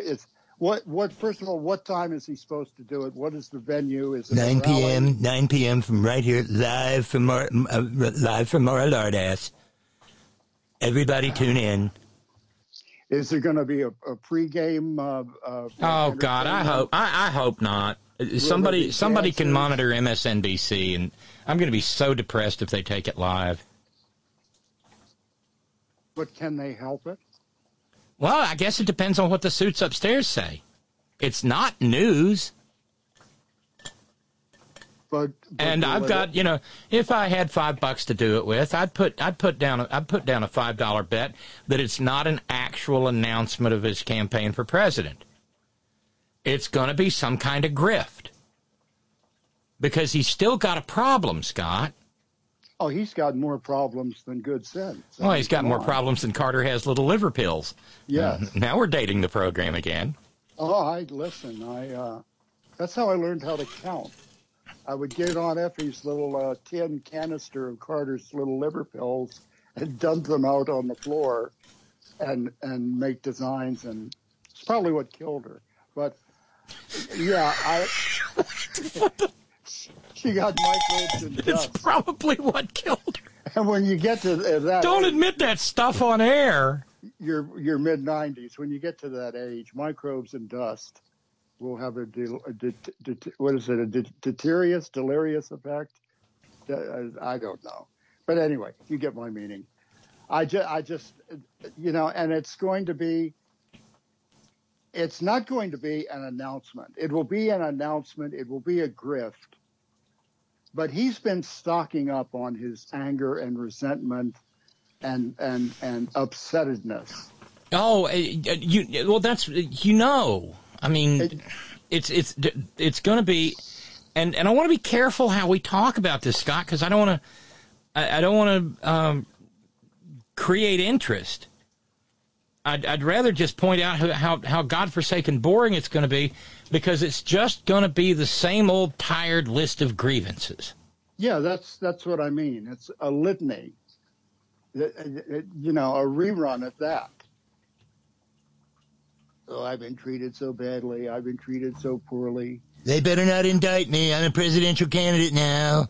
What's wrong with these people that I endorsed and campaigned for? Why couldn't they win? Oh, they did win. It was cheating. Oh God, it's like getting married to your ex again.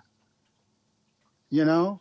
Never having done that, I'll have to rely on you. I mean, what would be the point in doing that? Because if things were dysfunctional enough, you know, for you to split up, why go back to that particular trough? You know, there's nothing.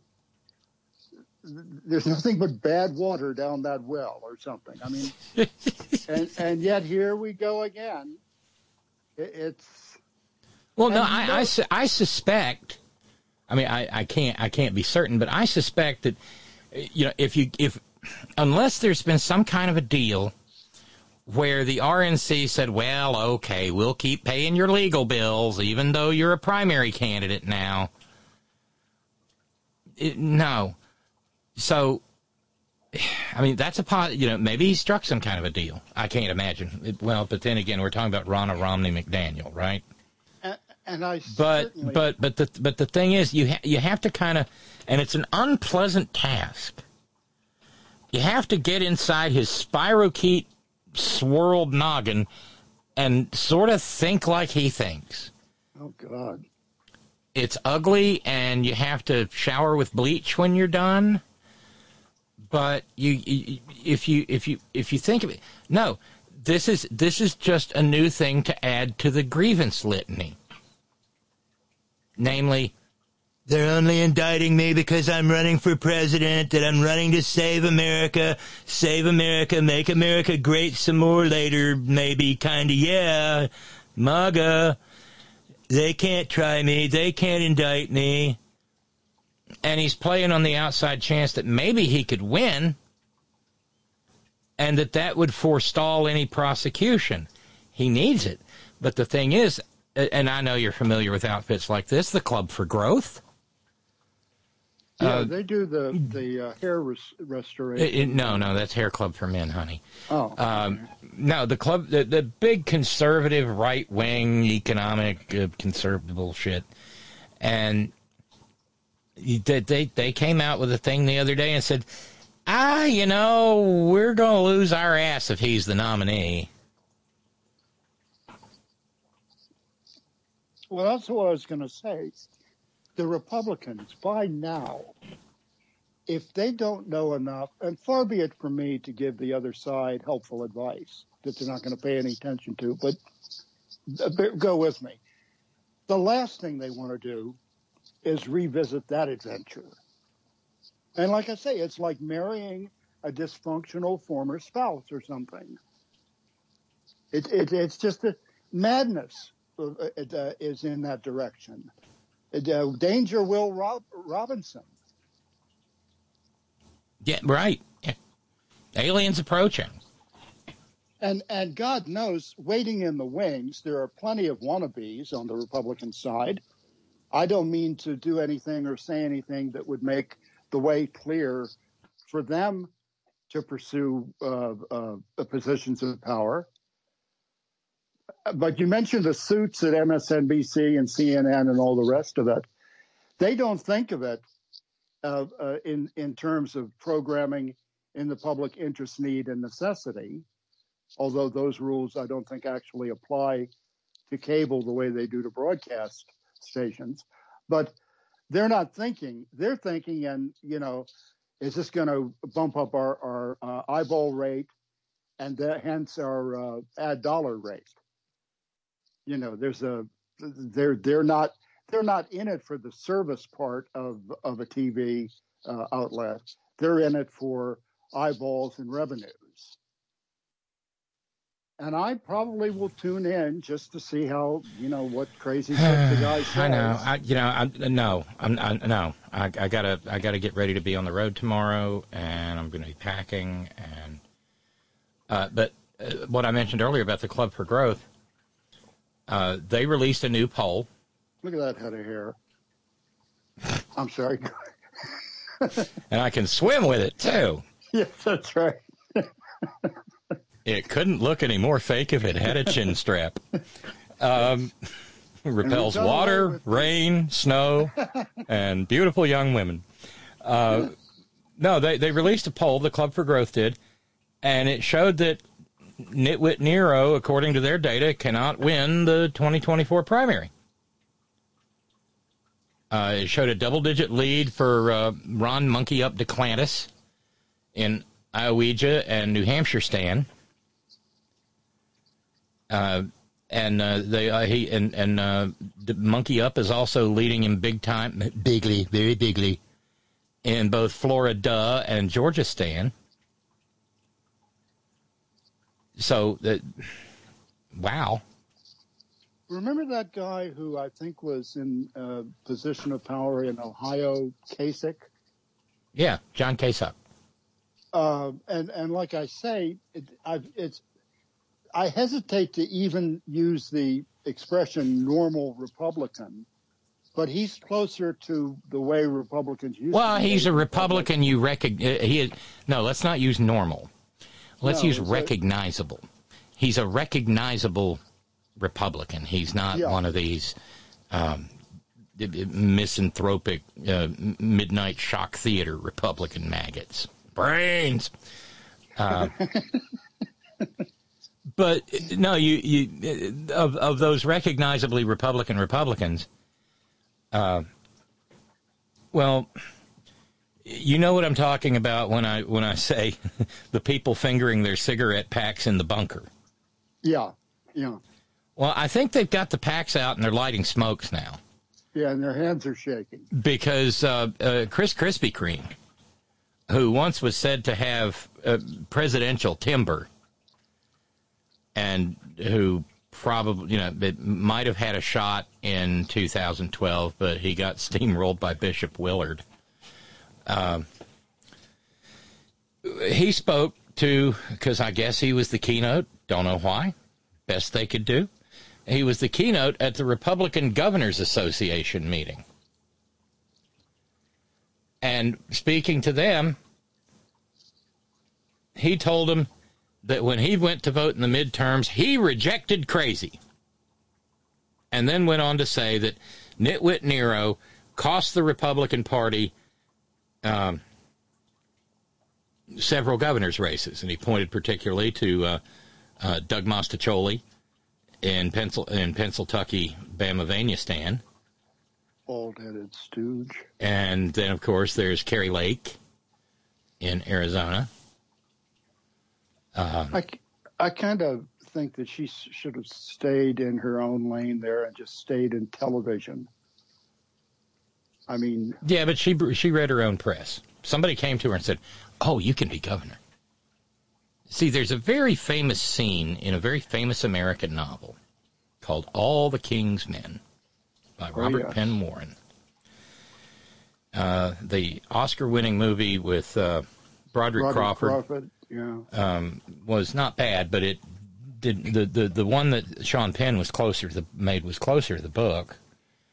But there's a scene in there when Willie, the protagonist, realizes that he's been used as a chump, that people came to him and whispered in his ear about how he could be governor.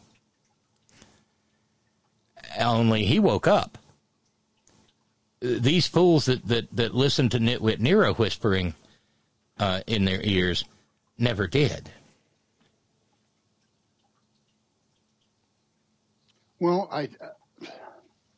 see, introspection is not a trait. You have to go way down the list in terms of Trump to find that attribute. I just don't, or his enablers, his handlers. It's utility. It's pressing on, with all deliberate speed, rules and regulations and morality be damned. We're in it to win it, and that's the flag under which we march with that crew. And the hill upon which we die. Yeah, and we're going to have to go, and I'm talking 2-year cycles here, a minimum of 4 to 6 2-year cycles, and do stuff right along the way, correctly, decently, before we even see the light at the end of the tunnel in terms of cleansing our body politic of the virus of Trump. Yeah, this is going to take a lot more than a cracker. Oh, yeah. And I guess I'm up for the task and the journey and stuff, but man, all of this was just so easy, so not easily avoidable, because people are going to go the way they're going to go. And when you've got a party, a national political party that's aging itself out in terms of relevance and ease of getting the message across, and aye, sir, we'll do whatever it takes. The younger people, yes, sir, we're going to look for those strawberries. They're not the younger people, and even on the Republican side, they're not buying into the program with the Republicans. Most of them aren't. I mean, you've got the weirdos and Turning Point USA and Young Republicans and the like. But we've had our obligatory Star Trek reference for the evening. Okay. I just heard from Micah up in Michigan, and she said, "Remember how Pike was doing the pirate voice, and number one was like, 'Please stop.'" You're talking about my nitwit Nero voice.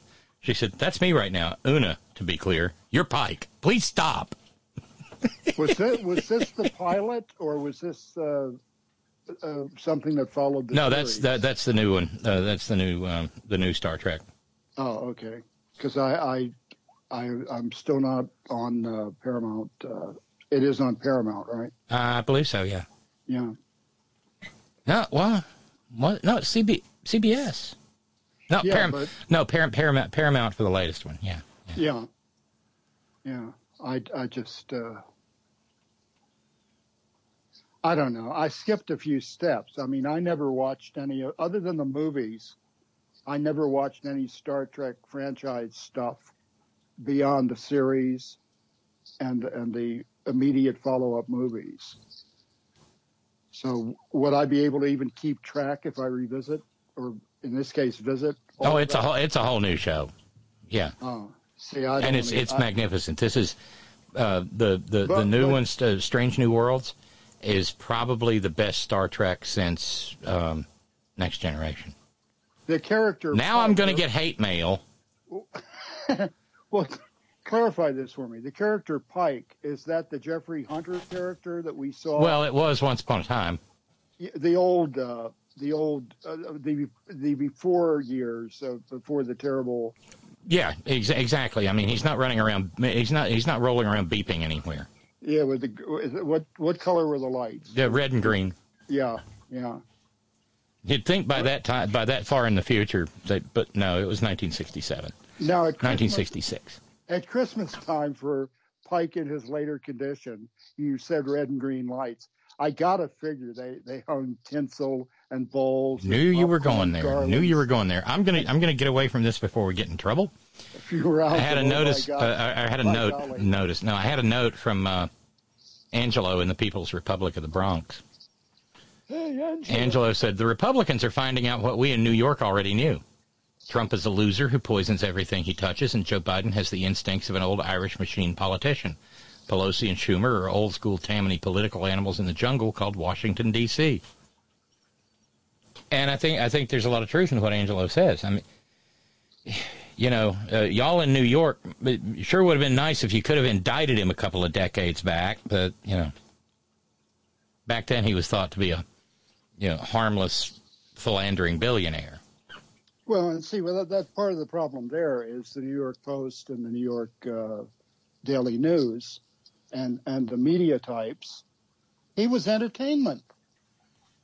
He was the comic strips on the front page day after day.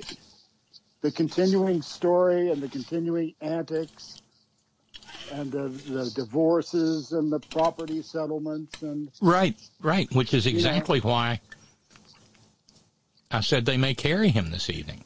If he sells the soap, he gets the screen. Yeah. Well, I may have to tune in to spite myself because I at this point, as a rational human being, I would be sitting here thinking, going into it, what could he possibly say or do that's going to redeem him in any measurable way?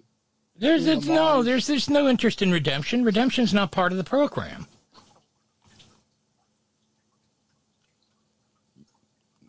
This is just,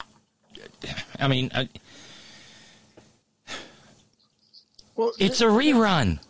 Where I was going with it is like it's almost they're trying to force relevance with this guy. That his sell-by date, in terms of relevance, is a date from long ago. Well, see, since you're not a cook, you rub it in. Go ahead. I say one thing about Bourdain, and I'm all since you're right. Since you're not a cook, you probably won't. The metaphor probably won't resonate with you, but it will with the food porn contingent of the Horn Family Community Congregation. Now, be nice to me, or I'll stab you with my meat thermometer. You mentioned his sell-by date, Scott. I'm sorry, Scott. He's the because you buy a half a gallon of buttermilk, and very few people ever use the whole half gallon. I'm one of the weirdos. I do, but he's that 2/3 of a half gallon of buttermilk that you bought sometime last June because you wanted to make cornbread. It's still in the refrigerator, and when you pick it up and shake it, it behaves like cottage cheese. That's how far past his sell-by date is. And I have just raised absolute hell with dinner in 2 different time zones, the Central and the Mountain. And Billable Rick's afternoon snack is just garbage now. Shot all to hell. Yeah. But yet they persist. There's a cadre of them that think he's the cat's ass. You know? Eyes on screens. That's all that matters in the early years of the 3rd decade of the 21st century. Eyes on screens. Doesn't matter what. This is straight out of Idiocracy. This is a movie that's 2 hours long, and it's just called Ass, and it's just a single shot of somebody's ass. You've seen the movie? No, I never saw Idiocracy. Oh, no, we don't. You got to quit watching all those damn documentaries and watch something meaningless for a change. Oh, I'm telling you. The one on PBS tonight is the second part of it. The 2-part Frontline documentary. Let me get the title for you real quick. Hang on just a minute. It's where the hell to go? Oh, well, see, that's the thing with Idiocracy. Mike Judge said it 500 years from now, but it's actually a documentary about right now. Water, like from the toilet. All these great one-offs are totally lost on you, and it just breaks my heart. No, I'm sorry. I was looking for the name of this. It's under the American Experience thing. Taken Hostage. It's about the American embassy in Tehran in 78, 79, and it's pretty well done. I was paying pretty strict attention to all that when it was happening, but I'm learning stuff. That was going on behind the scenes, yeah. Oh yeah, and it's. I'm going to send you a link. It's not going to do you any good in terms of broadcast use, but just for your own entertainment, information, and edification. It's a film that was commissioned, narrated by Orson Welles, like a documentary about Iran, and then they worked the Shah into it. And it's like a puff piece. It's made in 71 or 72. And, the splendor and the glory of that ancient nation, they pissed that away by putting the fucking religious fanatics in charge of things. Well, we cannot go down this rabbit hole. There's so much to the Iranian Revolution. There were democracy advocates in the Iranian Revolution who thought that maybe democracy might happen. Boy, were they wrong. Yeah, but that's what I was getting at in terms of when you mistreat the people and beat them and put them on a device that burns them with electricity running through wires. You do this to your own citizens, your own people, whether they're your opponents or not. It's not going to play out very well for the power structure that encourages. No. Reza Pahlavi and his pals in the SAVAK didn't exactly make friends. But by the way, I saw a story just the other day. The Iranian high mucky muck whatever court has just handed down the first death sentence in regard to all of the protests that have been taking place over the mandatory wearing of hijabs, and that's on top of the extrajudicial killings that have been taking place all along, where teenage girls were found to have just found their way to the top of a building and then fell off. Yeah. Butchers. Well, bastards. The only reason I bring it up is I'm learning stuff from it, and you see, that's the difference between me and a lot of people, in the populace. They figure once you make it through 8th grade or high school, you're done. That there's nothing left to know. Well, that attitude is what gets us into trouble. That's how you get here. Always be learning, always be questioning, always be striving to advance, always in a positive, workable way that it is. But, well, if you actually keep learning things, you might want to do something besides being, you might want to be part of maybe more than 38% of people voting. We'll have a high, we have high turnouts in presidential election years, but we have shitty turnouts in midterm years, and that's where the mischief is made. That's why the numbers are the way they are. Oh yeah. And by the way, I had a note from Todd down South Carolina, Stan. Hey Todd. Hey Todd. Angelo is so right, and don't forget to add slumlord. True that. Absolutely true. Donald Trump, high-rise hillbilly. Ugh. And, yes, so we had to have an obligatory response regarding, since I hauled out a line from Idiocracy. Steve in New York says, it has electrolytes. Yeah, it's what plants crave, Steve. And Lee in New York with a note, subject line, Scott, and you opened the documentary door and Scott walked through. Oh, here we go. Emilio said, damn it, Robin, I was drinking buttermilk with sugar just now. Okay, not really. Buttermilk with sugar? What? Emilio, what? What happened to me, though, really, that I want you, since you brought up buttermilk. When I was a kid, I couldn't get enough buttermilk. I love buttermilk. And then a couple of years ago, I got a quart carton of it, a paper carton, and put it in the refrigerator, let it sit there for a couple of days, poured me a big old glass, and I couldn't get past the third sip. Oh, I bet you bought some of that fat-free buttermilk garbage. No, I deliberately looked for the buttermilk that had all the, just like we used to drink when I was a kid.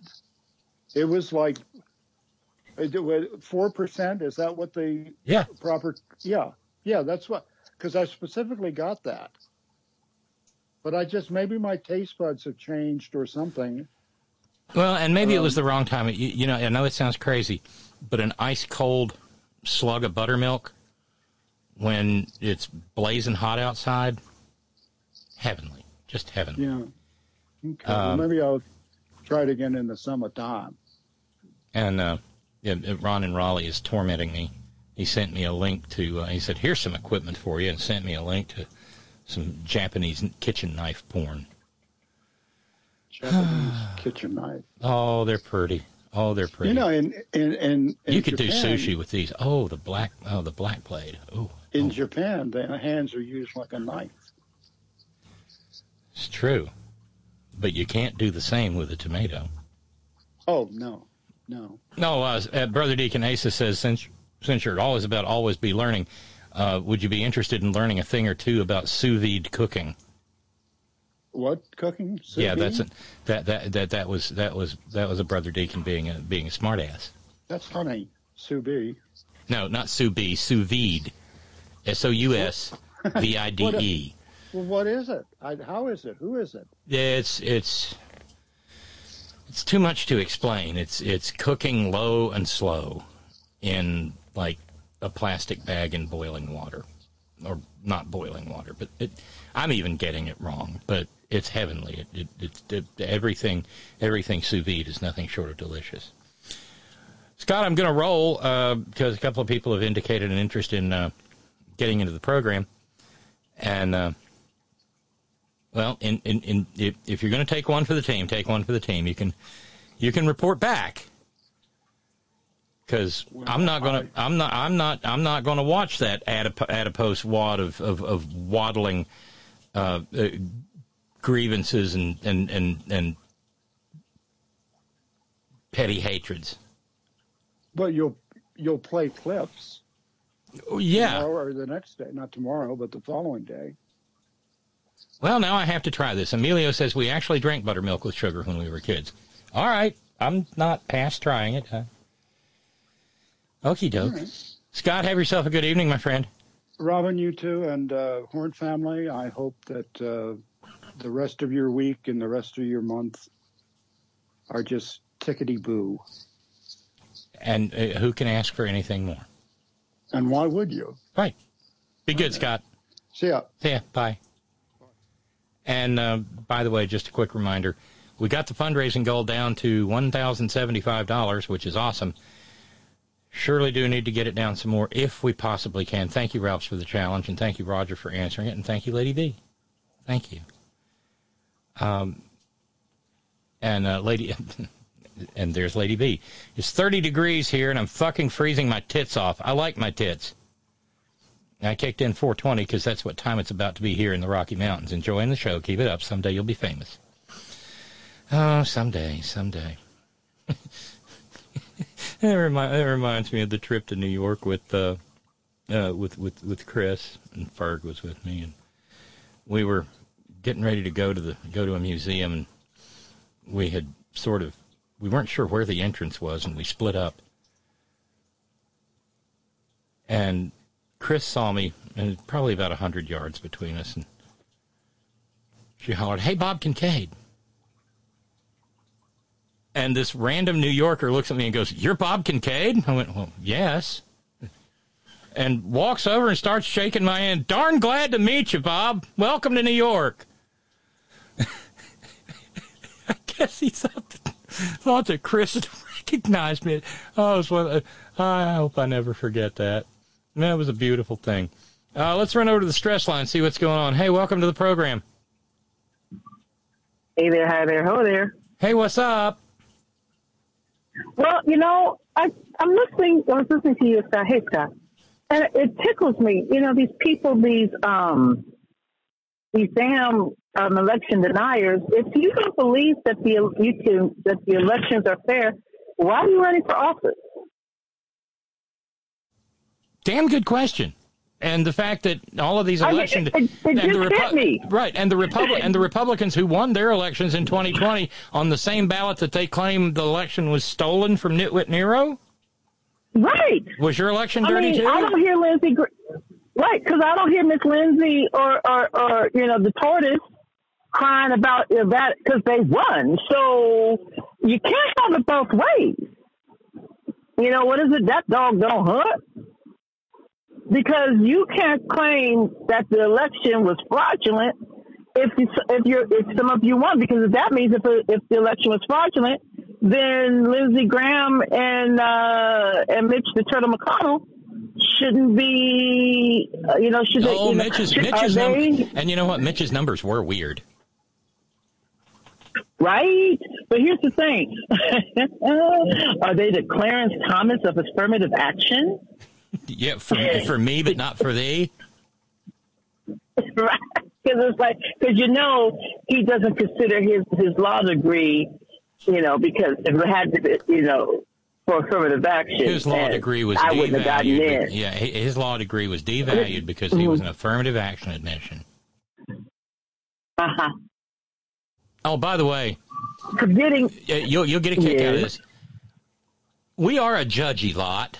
So Emilio, who did not grow up in the United States and has mentioned that fact. Emilio says that as kids, they drank buttermilk with sugar in it. Well, Lady B was right there. Sugar in buttermilk? Next, you'll be telling me you put sugar in your grits. Fucking monster. No, it's the grapes in your potato. It's the raisin in the potato salad. Well, I meant to tell you, Tracy. I meant to tell you. Oh, no. That I've been telling people about I've been telling people about white supremacists and this. Okay. I've been telling people about the health benefits of eating dried grapes. I'm raising awareness. That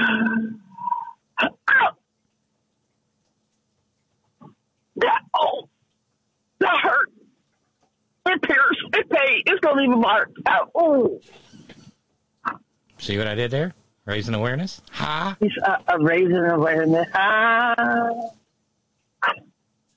Bitch, please. Yeah, because I had to. Are you trying to get me back for the pictures that I sent you? Yes. Okay. Yes. Oh, by the way, is the Enchilito out at Taco Bell yet? What's today's date? Is it the 17th? No. Okay, so we got a couple more. We got a couple more days to go. Is it terrible that I am looking forward to the 17th of November? Because you get your Enchilito So back. I can get my but it's only for a limited time. I'm like, you mother. Yeah, well, it's like the McRib. Oh, who gives a frick about the McRib? It's not even. Oh, okay, I'm sorry. I'm about to piss people off. Because after all these years, I finally tried the McRib, and I was instantly angry. I'm a black woman who grew up eating ribs, and that was an abomination. I'm like, people like this shit? Man.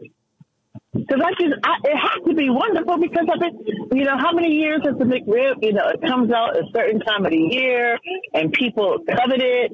Oh my God, the McRib, the McRib. And I'm like. Yeah, but this is McDonald's and they put that, they put that obnoxious McFlurry shake out every March too. Or the green one? Yeah, the green one. L. Right. Ew. Oh God! Okay. I'm all over the wrong side of Lady B this evening. Raising awareness, Robin. I suppose you thought that shit was punny.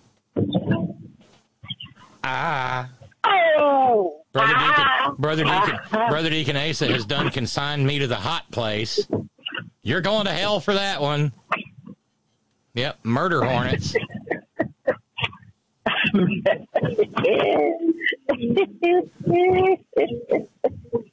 Oh my God! What was that? Oh my God! I'm sitting here trying to. We were talking about something a couple of nights ago, and I was thinking, wait a minute, I could put raisins in that. What? See, I think now. I know what. No, hold on. I know what it was. It was the sweet potato croquettes for Thanksgiving. Oh. Because, sweet, I'm so glad I'm not coming to your house. I am so glad I'm not coming to your house for Thanksgiving. I'm going to make them, I'll have them on the table at the next horn in, and I ain't telling you. I just started raising them 20 miles away. Don't try me, bitch. No, so the sweet potato croquettes, you mash up your canned yams until they're, mashed. And usually we dump in, like, couple of the small tuna fish sized cans of crushed pineapple. And hold up. So not only are you putting raisins, but now you're throwing in pineapple. Well, I've never done the raisins before, but that's what I was thinking about. I could add raisins.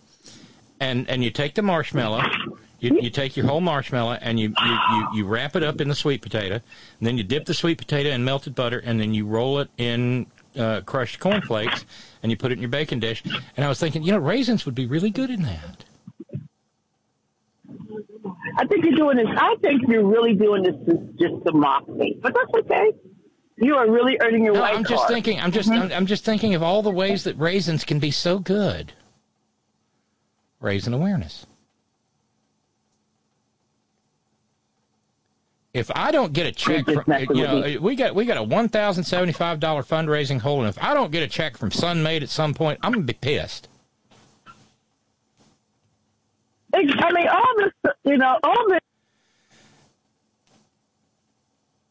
this talk of raisins, and I'm mad too. I mean, product placement. Cause see, okay, so let me explain myself about what you were just talking about with the pineapple. Aside from the raisins, because we will not even speak on raisins right now. But see, nobody, because this whole, with the marshmallows in the sweet potatoes, that's not something. And I'm not speaking for all black people. I'm just talking about the Porter. I'm going to name all the last names of my family: the Porter, Johnson, Ellis, Jones, Hall, English contention of my family. Because ain't nobody, okay. I'm going to say it one more time. And I'm going to say it like I'm speaking with molasses. Ain't nobody in my family ever had a marshmallow anywhere near a sweet potato. You got to be kidding me. Okay? I don't know a lot of black people who do. And like I said, I'm not talking about. I don't even like marshmallows. I don't. We have discovered in recent years that they are the best. They are the best cat toys ever devised. I mean, the only thing that for me in mind, a marshmallow is good for are s'mores and Rice Krispie treats. Well, and hot cocoa. Okay, but I mean, you'd have to have the sweet potato croquettes, and you put the marshmallows. There's a marshmallow inside every croquette, but you put the marshmallows on top, and you bake them, and they get so brown and crispy and gooey, wonderful. To see, in my folks, this is how we do sweet potatoes, and I need a consensus of the black folks, because now I got to know, like you said, like the lady B said, next thing I know, you said you put sugar in your grits, and then we just go to fight. But so for me and my folks, this is what goes into sweet potato, okay? That also known as candied yams, okay, because it could be a sweet potato or yam, whatever the case may be, but it's all about the same. I know. So there will be butter. There will be brown sugar. There will be white sugar. There will be nutmeg. There will be cinnamon. There might be some allspice just to kick it up a notch. And there would, did I say vanilla yet? Yeah, I think Those are the only things that should be going in some sweet potatoes or candied yams.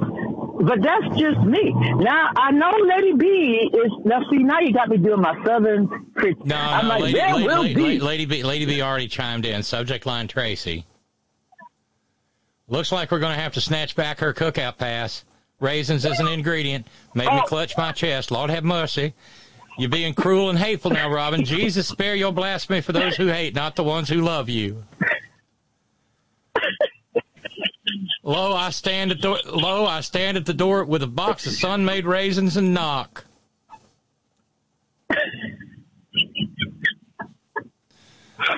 But I need to I ain't even arguing for the white raisins.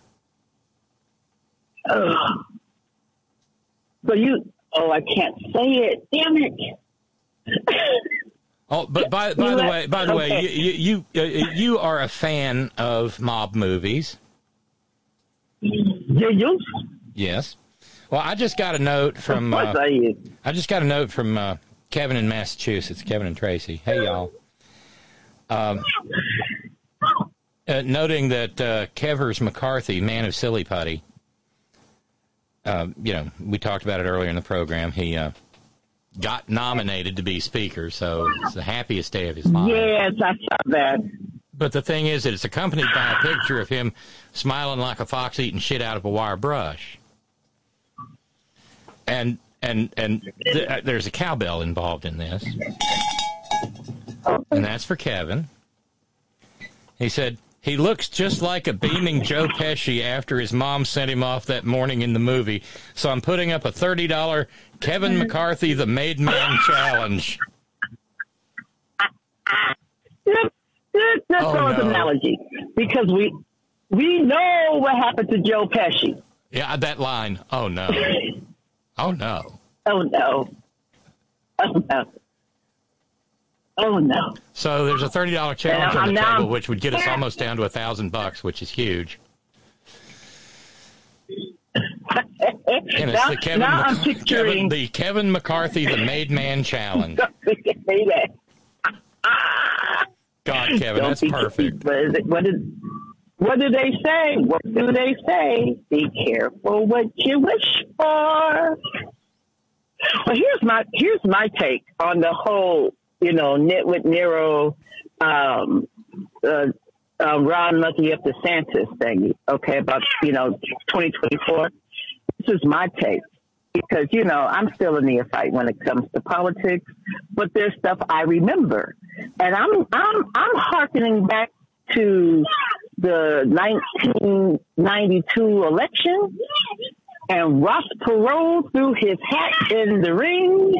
And so what I'm thinking that if the Trump pansy, does not win the primary, he'll just run as an independent. Possible. And what will happen? It will split the vote. Because and the same thing happened with Gore and Bush II. When Ralph Nader, I know it more than about anything, and you talk about the capacity of it all with Ralph Nader running and splitting the vote in the Democratic Party in 2000. That part. Like I said, there's things, because for me it's recent. It's somewhat recent history, and I just get excited that I remember things that just didn't happen last night. So, and that's only if he's not in jail. But the fact of the matter is, you really think he's going to sit it out if he doesn't win the primary? Come on, player. Look at who we're dealing with. I would love. I would not be upset about that. Nitwit Nero. Am I wrong in thinking that? Well, I mentioned that the other night. He could accept the Constipation Party's nomination if he loses the Republican primary. Sure, I don't see how that's not a possibility. He could never go back to being a Republican again, I guess. But he's got to have somebody near him, maybe even he himself, who understands math at least on the level that I do. That would just split the vote and give Joe Biden a second term. I'm certainly down. I'm certainly down for that. Well, that's my point. That is my absolute point. It's the fact that, remember, he doesn't listen because he can't learn. He doesn't listen. He can't learn. What was I'm going to, back in the day when your grandparents, or in your case, that's probably definitely your parents, said, I'm going to learn you. And at the time, it would have been, boy, I'm going to learn you. That's when you learn. Yes, and the past tense is spelled LARNT, learn. Learn you. When somebody tells you you're going to get learned, I'm going to learn you. That's beyond. That's when you done fucked up, buddy. Because see, you've been told over and over and over again not to do something. Yeah, and it's often followed by go and cut me a switch. Right. And don't come back with no twig, because then Grandma and me won't go out there and uproot a tree. Right, because we know that Richard Pryor bit. Don't bring me back one of them measly ones, because then I'll have to go cut my own. I'm gonna get a good one. Okay, that's Mama. Right. So it's like, so I am now sitting back. For the next 2 years, I'm sitting back and just eating the popcorn, but enough of these assholes. for what we need to do for the next 2 years. Because, see, I don't know what it is. You know how you guys were talking about the abysmal numbers of the voter turnout? Here in L.A. County, y'all, it's a one-way street, you idiot. What the fuck? Sorry. Here in L.A. County, I think in the entire county of Los Angeles, 23% turnout. And see, here in California, as Scott knows, wait, 23%? Yes. That's embarrassing. That's you know, and see, again, this is unacceptable considering in California, I was looking at this. Okay, today it's just people just doing stupid shit, just pulling out in front of a bitch and just wanting to get hit. Okay, see, I don't want to go to jail, but see, these motherfuckers is going to make you get out and snatch a bitch. But anywho, sorry, well, I digress. Listen, you know, wait. It's time for a check-in. It's like, you know, it's like when you're at the plant entrance and it says we've had this many on-the-job days without a work accident. Yes, we have had now 3 weeks. How many days since you've been dragged by your cab?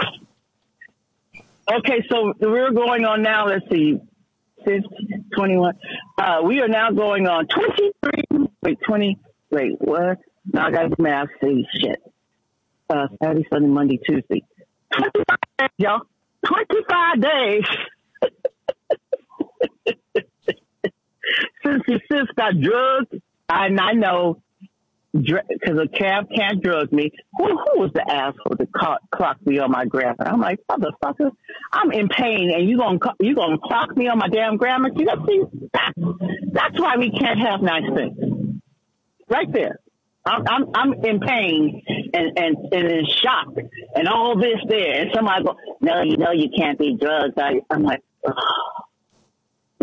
This is fine. So 25 days, y'all. Since I got trapped, you know, it's the little things that keep you happy. But you know, but the thing is, I keep thinking about, you know, our country and the Democrats, and we need to start. I mean, you know, we all hate the campaigning. We just, you know. But we have years, because as we both know, the House is like, you know, even though they have a razor thin margin, it looks like the Republicans are going to take over the House. Okay. And so, before I forget, so is there such a thing? So in the House, do they have to have a supermajority and shit like they do when we try to do shit in the Senate? No, different animals. Or do they just have to have? See, okay. But anyway, history time. The House. Oh God, it's Robin's history moment. Brought to you by Sun-Made Raisins. Yes. The House of Representatives had a filibuster too, back in the 19th century. And then they got rid of it. And then they got rid of it because they realized they couldn't get anything done. And then they brought it back. And then they got rid of it again, still in the 19th century. Because they realized there was no way that they could do their constitutional duty and have a filibuster. But it has hung around like a bad penny in the Senate, not in the Constitution, nowhere to be found. And, you know, the single most anti-democratic thing in day-to-day governance in the federal legislature. By the way, we've started it. You started it. Jimmy in the Great Northwest said marshmallows. Hey, y'all, long time since I last contacted. Growing up, the two sides of my family, Louisiana and Alabama, we didn't have sweet potatoes. We had yams, and they were candied with marshmallows. So there's that. Then Barbara jumped in and said, tell Tracy I've eaten sweet potato casserole with toasted marshmallow topping since I was a young child. I know many other black people who do, too. I remember it becoming popular in the 50s. Maybe it's something that people in the East eat. My family and relatives came from Virginia, South Carolina, Georgia, and North Carolina. So we got pretty much the entire South. We got Virginia, South Carolina, Georgia, North Carolina, Alabama, and Louisiana. The only ones missing are Tennessee and Kentucky Stan and Arkansas and maybe Texas. But I'll bet you if I rang up John Britovo, because he got Louisiana roots. John Britovo ain't white. Okay. See, here, wait. Okay. Like I said, I named my folk. Okay, by what? L.A. via Arkansas, Louisiana, and Missouri. So there. Yeah, so see, it's the Arkansas, Missouri thing. They probably didn't have the Arkansans and Missourians probably didn't have the recipe for marshmallows. It's like when you go to Europe and you can't get a glass of ice water. It's because they lost the recipe. They lost the recipe for ice.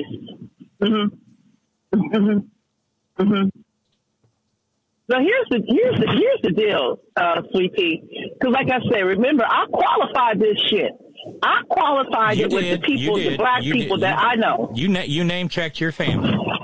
Okay, I brought receipts. I called, and then if you take part of the Simpson contingent, people, those are the folks that my mama married into, and those Negroes are from Mississippi.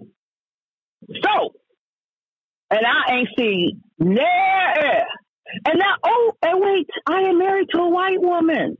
Okay, who grew up during the 50s, and she ain't never had no marshmallows in her yams or whatever y'all do, that casserole bullshit. So see, now I'm bringing other receipts because now I'm bringing in the white Jewish folk from that came over from Russia. And some of the first settlers. Them Russians definitely didn't have the recipe for marshmallows. No. Lady B's back. Yeah, Tracy. Raises hands slowly. We ate marshmallows on our candied yams, too. Mom from Arkansas, Dad from Mississippi.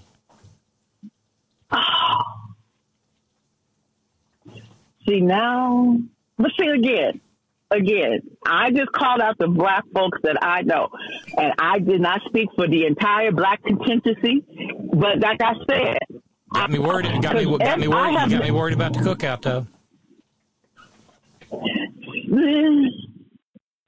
But again, like I said, I've been to plenty of black folks' homes over the decades, and I promise you, I've never ever. And again, this is.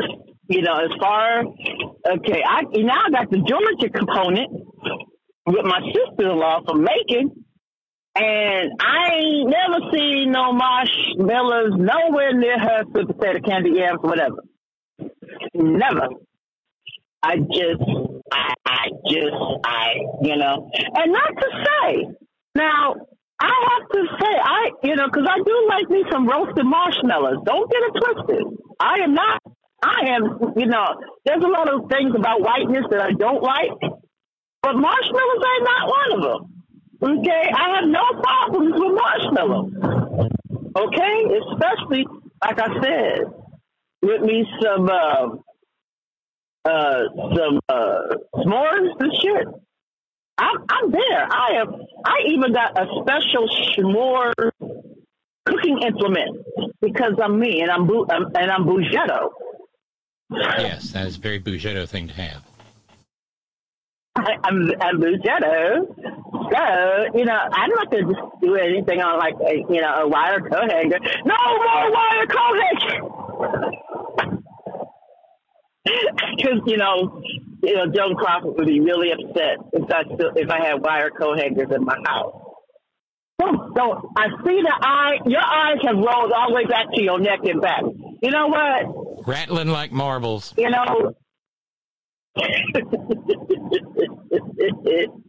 no, actually it was really cool. Of course, they were by Hershey's, and it was like kind of like a little paddle kind of. You know how you have those, you know, when you grill fish on the griddle or the grill, fish on the grill? Yeah. And so it's kind of like that. So you put, you know, so you can do the whole thing, the marshmallow and the chocolate and the graham cracker all at the same time. And it gets a nice toasted thing going. So, yeah, okay. But like I said, and now I am curious about the marshmallow on the yam casserole. Because, see, I love yam. As a matter of fact, the other night for dinner, what did we have? Yes, we had pork chops and applesauce. No, there was no applesauce. But pork chops and baked yams. And, of course, I had me some little brown sugar, a little cinnamon, and some butter with the pork chops. So you know that was tasty. You got to tell me, are you gonna do the mac and cheese? You know, the homemade, the baked, you know. Okay.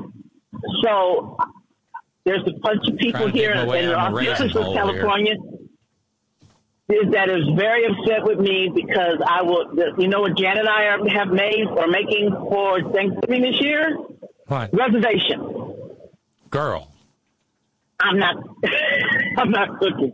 We're going out. We're going to we are going to Universal Hilton, and they have the most amazing buffet. Makes you want to slap your mama. I mean, and I'm just waiting for the carving station. You know what I'm saying? Now, I told my nephew because of my sister and, you know, because I have basically told my family to fuck off because they're fucking with me about this, my sister's celebration or homegoing ceremony. And now motherfuckers want to start, you know, having, you know, opinions and shit. And I'm like, so your girl had to lay down the law. I'm like, this is what is not going to happen. Okay? I have made all of the fucking arrangements. The only thing I want from you motherfuckers is the fact to help to pay for this shit. That is it. Because everybody's like, we can bring a dish, we can cook. I said, fuck you and fuck everybody else that's thinking about this shit. Because here's what's happening. Tracy Michelle Porter, that's me, just in case y'all didn't know, is not only working fucking damn near full time, but what am I also doing, Robin? What am I doing? That would be pursuing a master's degree for $1,000, Alex? Okay. Zombie Alex? Okay. So, right. So this whole thing is taking place on December the 4th. And 11 days, let's see, December the 4th. So the 12th of December is technically my last day of school. So everything that I'm working on has to be done by the 12th of December. So I said, if you think you motherfuckers is going to come to my house and cook in my kitchen and leave my house a fucking mess, you got another goddamn thing coming. Okay? Because there one of you, and I won't say what I said because I know how there one of you gingers are going to come in my house and clean up. And I'm not going to, I said, I'm married to Jan, and y'all know how she is. So why are you trying to make this shit harder? Yeah, I had to go there. You know, because I told, you know, I said, y'all keep forgetting, because, like, the two people that's making the most noise about what we should do, them bitches don't work.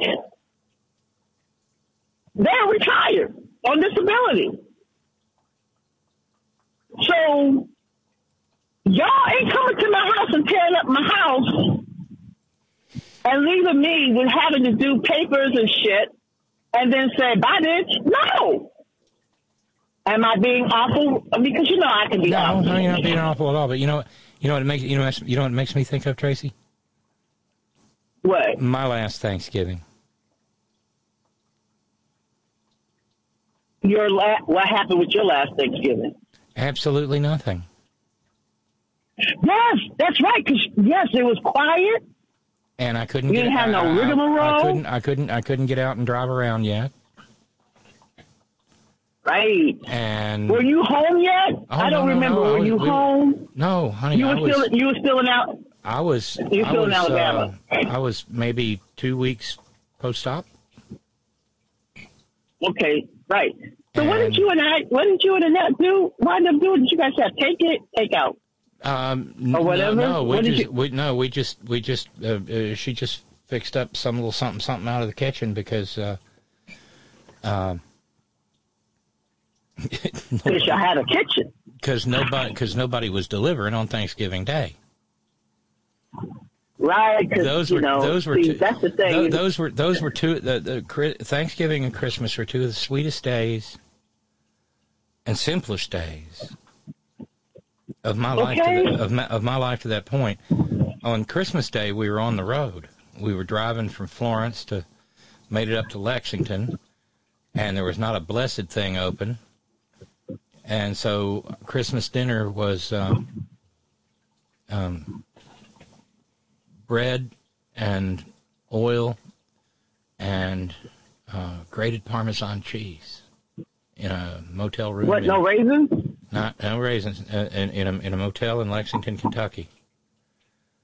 And it was just. Wait a minute. There was no Chinese restaurants open? Nope. Either? Nope. Not like on Christmas Story. No, honey. We're talking about we're not. We're talking about Lexington, Kentucky. I know. I'm just being stupid. I know this. Back in the day when Alex, when it was just me and Alex, our Christmas tradition was we would go see whatever. It started with Lord of the Rings. Because, that trilogy, it came out every Christmas. So we would go to the movie, and then we would pick, where it'd be Thai food, Chinese food, or what have you, whatever would be open, and we would go to dinner, right? And so it became a tradition. Because I wasn't cooking for a bunch of people and stuff, and it was just nice. We would go it would be lunch. Because we would go to the first showing of whatever we were going to see on Christmas morning, first showing, and then we would go to lunch and come home and do the Christmas gift things. Basically, me buying gifts for Alex, and then we maybe go out later on that night or have something delivered. Because guess why? I live in civilization. Don't eye roll me. Don't. No, I didn't do nothing. It's not nice. It's not nice. So now I need for you to I'm not going to mess with the croquette thingies because that just sounds too time consuming. So I guess somebody needs to send me a recipe with the things, and there will be no raisins. If I see one recipe with the yams or the candy, whatever, and there's anywhere near a raisin anywhere mentioned, I don't even want to see a fucking advertisement for the raisins. You hear me? Well, you're the one talking about raisins in front of your cell phone. You're probably going to get 500 ads for raisins. Oh, damn. Oh, damn. Oh, damn. Ugh. That part. But anywho, now I'm curious. And I'm even now kind of curious about the yam croquettes. Oh, you can leave. With no raisins. Yeah, no, I was only kidding about the raisins in the first place, just to devil you. No, you weren't. Yeah, well, no, you weren't. No, you weren't. You know you're gonna do it. No. They are. It's like, there's an orthodoxy that attaches to these things. And they are what they are. I mean, there would be ill will attached to any raisins in those sweet potato. The pineapple is okay because it just adds a little bit of extra sweet and tart. But no. What are you calling a tart? Yeah, quit that. Don't be awful.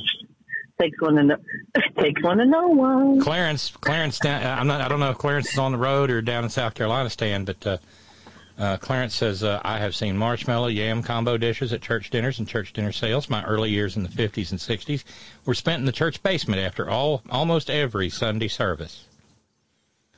So, you know what? When I'm thinking, the thing I'm thinking about the marshmallows, especially in the 50s and the 60s, because, you know, I just miss being a baby boomer by a hair's breadth, because baby boomer ended in 64 and Gen X started in 65. You know, the chart, everybody's chart is different, but I'm solidly a Gen Xer because I was born in 66. But because I grew up around all these people that were born in the 40s and the 50s, you know, and so marshmallows, I don't know, was it the crack of those decades? Because marshmallows was in every fucking thing, man, especially Jell-O molds. Oh, no. No, the late 50s and early 60s are a nightmare of Jell-O molds and aspics. Dear God. Aspic! Oh, dear God! Oh, God! I mean, I hesitate to say it, but I have seen aspics made with plain gelatin and Miracle Whip. I know. It's awful. I just threw up a little bit in my mouth. I got to keep this down because I'm driving, and it just hurt my heart. I know. Did you know what? Okay, because I know you made that announcement a couple of weeks ago about the woman that did Julia, and Julia passed away. So did you ever see that movie? Oh, yeah. Where she cooked her way through, and she got to the aspic, and she's just like, what? No. It was in the book. No, there's like, and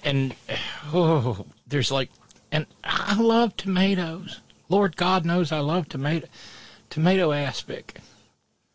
No, just never. Well, remember I told you that my paternal grandparents are from Missouri.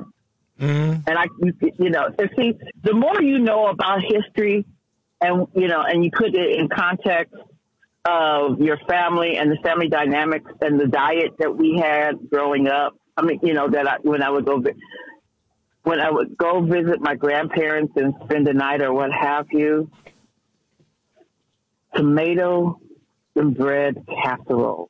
And see, now I know that's just the product of the Depression, because you did what you had to do.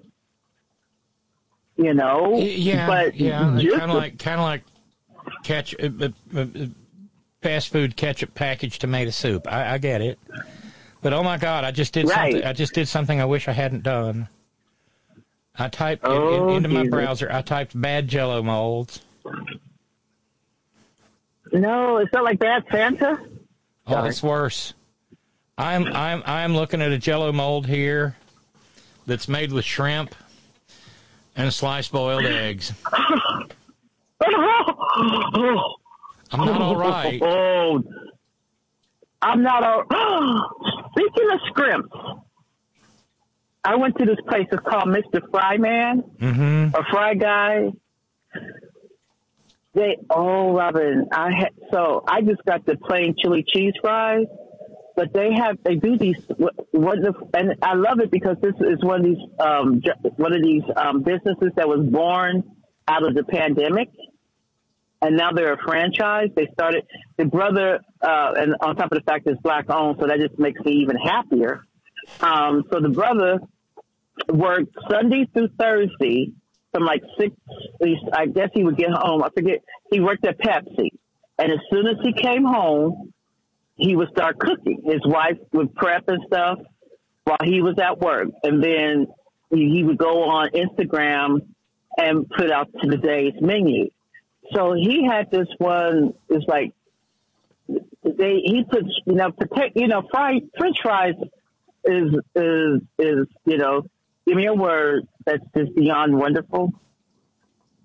Just and so, but then he does these things like shrimp and cheese and chicken and cheese and well, see, that's why I'm waiting for Secret Sandwich to open back up. I just want my French fries with my pimento cheese on it. That's all I want. Oh, and by the way, I mentioned pimento cheese to my mother because I said, "Well, am I being just evil?" dragging Robin for the pimento cheese? She said no. Cora, how could you? Oh, speaking of my mom, what's today? Okay. So I got a challenge. Okay, so yesterday was my mom's birthday and also my father's birthday. They were born, and actually, scary enough, Prince Charles's birthday as well. Oh, dear. My dad was born in 47. I don't think we can have a British Crown Jewels challenge. No. I'm just doing the numbers. My dad was born in 47. Prince Charles was born in 48, and my mom was born in 49. And so I'm going to do happy birthday, Mom. 1949 was a very good year. $24.50 challenge. Okay. No, wait. Yeah, that's 49. Yes. That's 49. Okay, $24. so we got $54.50 worth of challenges on the table, and that would get us down to let's see, $9.75, which would be awesome in the 10 minutes remaining in the program. I'm trying to get you under 1,000. That would be helpful. We're sweating here. There's no doubt about it. We are. Oh no, I have a reason because I think you got that mail the other day. So yes, we can't. Okay. So we need now. Here's where Tracy goes all prophesize and look at here now. We need Robin. Okay. We laugh and joke a lot about stuff, but the fact of all just like I keep saying it, in the decade now that I have been listening, over a decade at this point, that I have been listening to her show, I have become more politically aware than I thought I would ever become. And because it's not just me, I have, tell a friend and they tell a friend and they tell a friend. Because of the stuff that I have learned, I have made more people aware of just how important voting is. I have talked to people, I have talked down people with this on the talking point and made people and start investigating stuff. I have learned this, I didn't learn this from Robin, but when I took poli-sci a million years ago and I had my poli-sci teacher, one of the things that I learned was, about the propositions there in California. He's like, don't even bother trying to read the propositions. Scroll all the way down to see who's funding the motherfuckers. And then research them. Right. And that will tell you whether or not you should vote how you should vote on this proposition. But because, this is something that I've learned, but then there's just something that I've told other people on this show. Look, I know the average motherfucker on this listen to the show. We some smart people, but we don't know everything. So it's good that we have this platform that we can talk about the stuff that we talk about, and we can agree to disagree, like whether we put sugar on raisins on stuff and, stuff like that. And, wait a minute, before I forget, since we're talking about food, Robert, sugar or salt on your grits.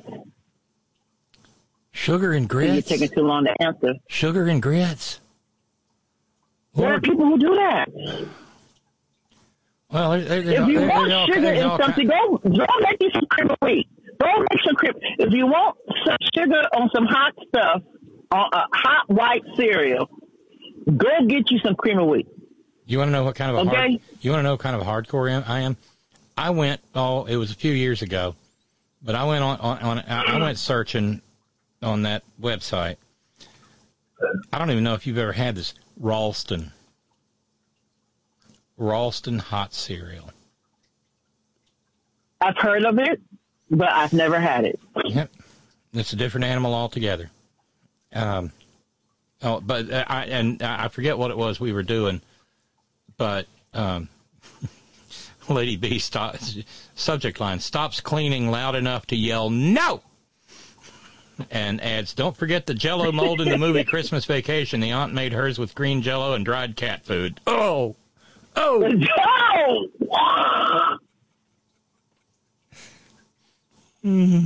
Yeah, no. Oh, we've grossed out the entire Horn family community congregation at this point. And now we are now moving into the 5 o'clock hour in California on the Pacific Coast. So there are people. And the challenges, are doomed. And just as I said that,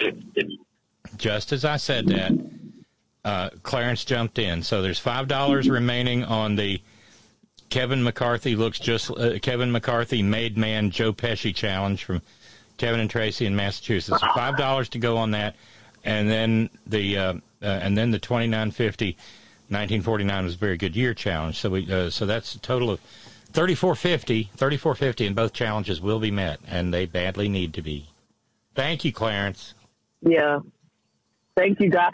I just, and back to what Lady B said, one day that you will be famous, but you are famous. You're famous for us. And, and I talk about you all the time. I just want you to get the following and the accolade and the financial security that you deserve. Because when I have just given up on MSNBC. I didn't really watch it that much anyway, but when they fired Tiffany Cross, I'm like, that's it. I'm done. And so we have, it tickles the fuck out of me when people talk about the mainstream media, the left-leaning mainstream. I'm like, fuck y'all. It's to get some decent news and not have it being, twisted all the fuck to the right. And we have that. I don't even want to know about the preparation how long it takes for you to prepare for a show. This is your job. This is your life. This is your calling. And you should be duly compensated as such. I don't know if you heard, but there's a strike going on the UC campuses of the associate teaching staff, of the the teachers' aides, and the grad student research. Yeah, students. Because they're living the lives of indentured servitude. $24,000.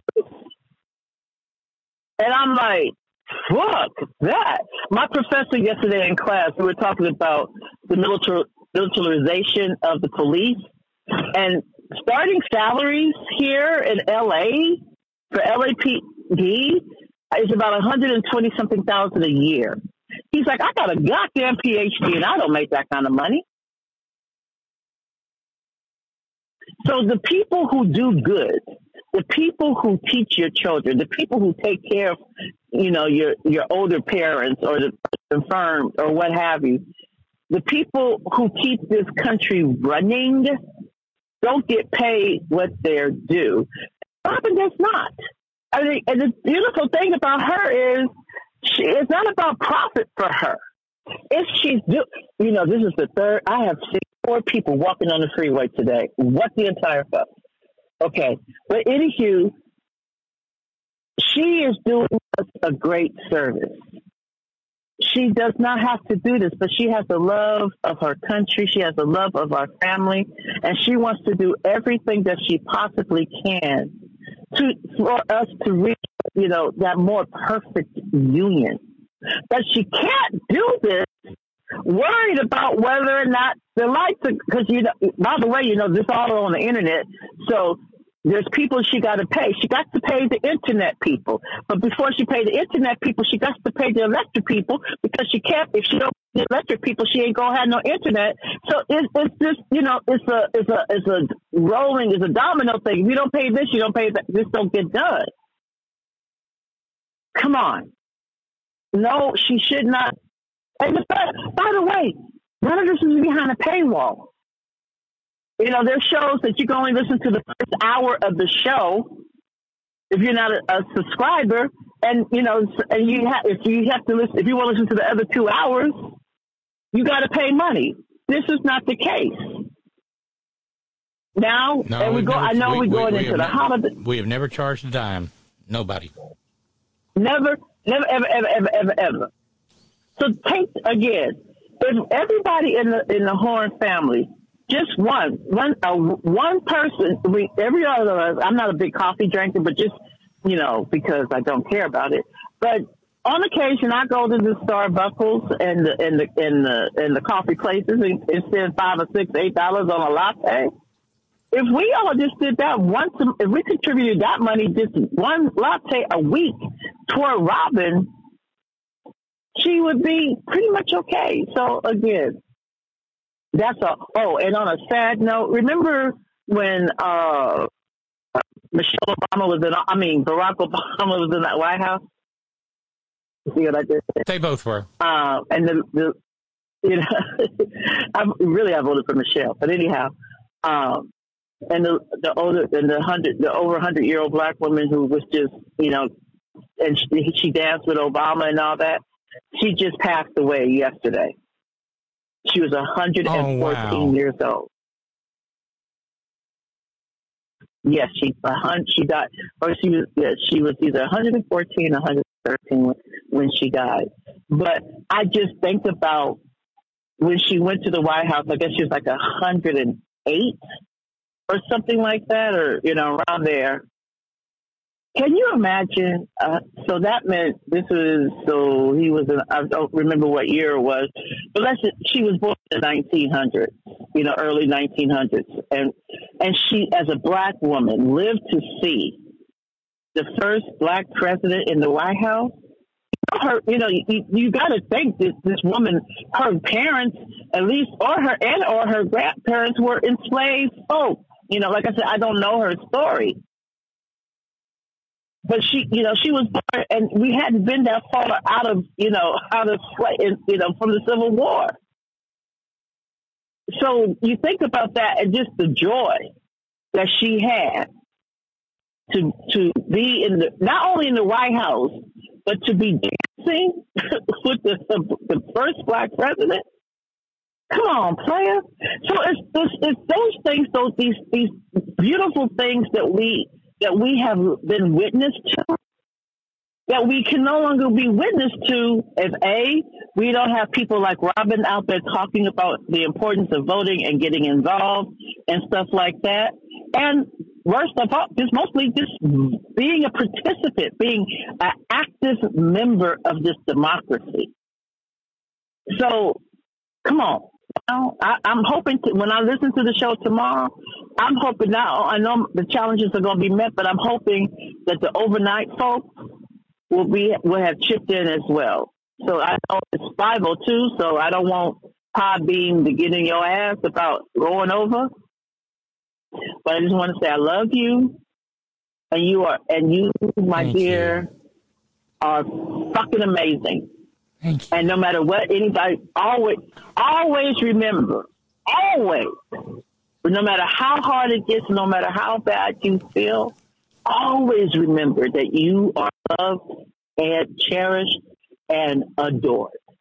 That matters. It really, really matters. Mm-hmm.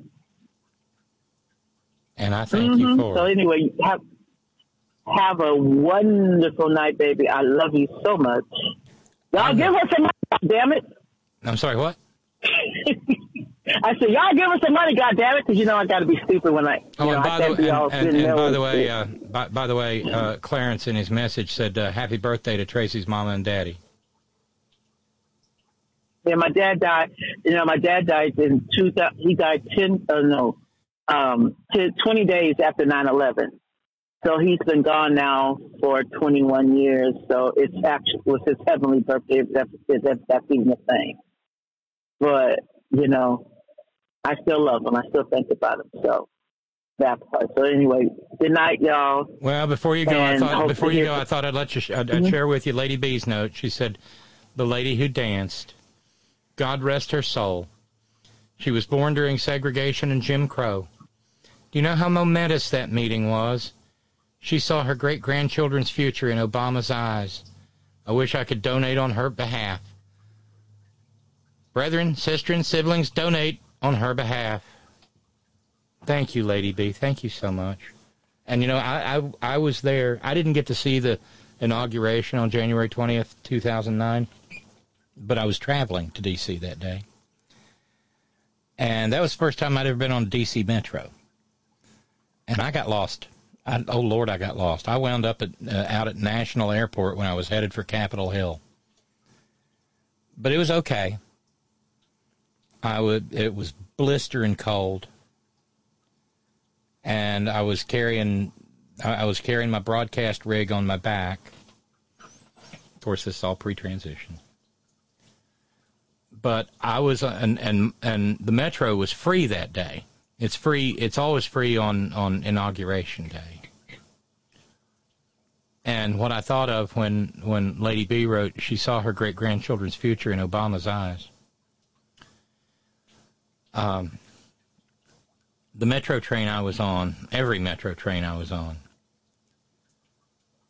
was filled with black parents holding little bundled up toddlers in their arms. And, you know, me being a journalist and everything, I felt, you know, I talked. I interviewed people. Didn't stick a microphone in their face or anything, but, you know, you don't have to always do that. And without fail, everyone said, I brought my baby out in this cold today so that she could see history made. And that when she's an old lady, she could say, I was there on that day. My daddy carried me on his shoulders.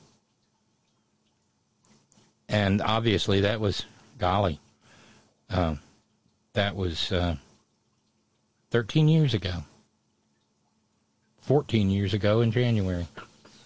And it has stuck in my heart and in my soul. Beautiful moments. Beautiful moments.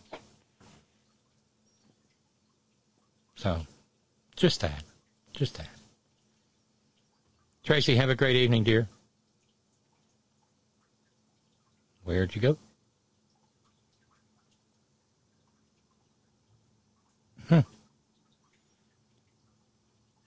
Well, that being the case, we'll wrap up the program. A little bit of overtime, but I don't think I have to worry about it with Podbean simply because we won't be here tomorrow. Back on Thursday, Thorn in the Side Thursday. Thanks, everybody. I hope the rest of the challenges get met. Thank you, Clarence, and thank you, Roger, earlier. Thank you, Ralphs.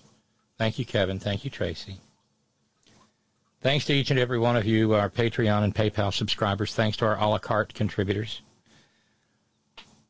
Thanks to each and every one of you who share your precious finite time engaging in this long-running discussion, howsoever you may choose to do so. Thanks to our all-volunteer staff. Thanks to Roger and Steve and Sparky in the chat room. Thank you to our news ninjas. Thank you, Brother Deacon Asa. Headon.live. Remember, brand new Fresh Malloy on the way, 9 p.m. Eastern Daylight Time, 6 p.m. Pacific. The best place to listen to the first run of Malloy is Headon.live.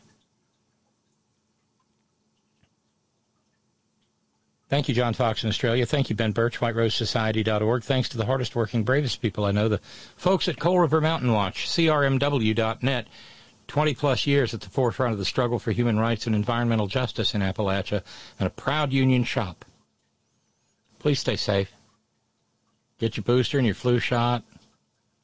Wipe down your surfaces. Help fight RSV. Really get your flu shot. It's burning the place up here. I need to get mine. Wash your hands. Don't touch your face. Wear your mask when you're out among the great maggot unvaxxed and unwashed. Use your hand sanitizer. Maintain your social distance 15 to 20 feet, like Paul from Parts Unknown says. And if some guy with a big grin on his face comes down an escalator towards you saying, I'm going to be the speaker, avoid that guy like the plague, because he is. And always, always, always, Gina, it's all for you. Later.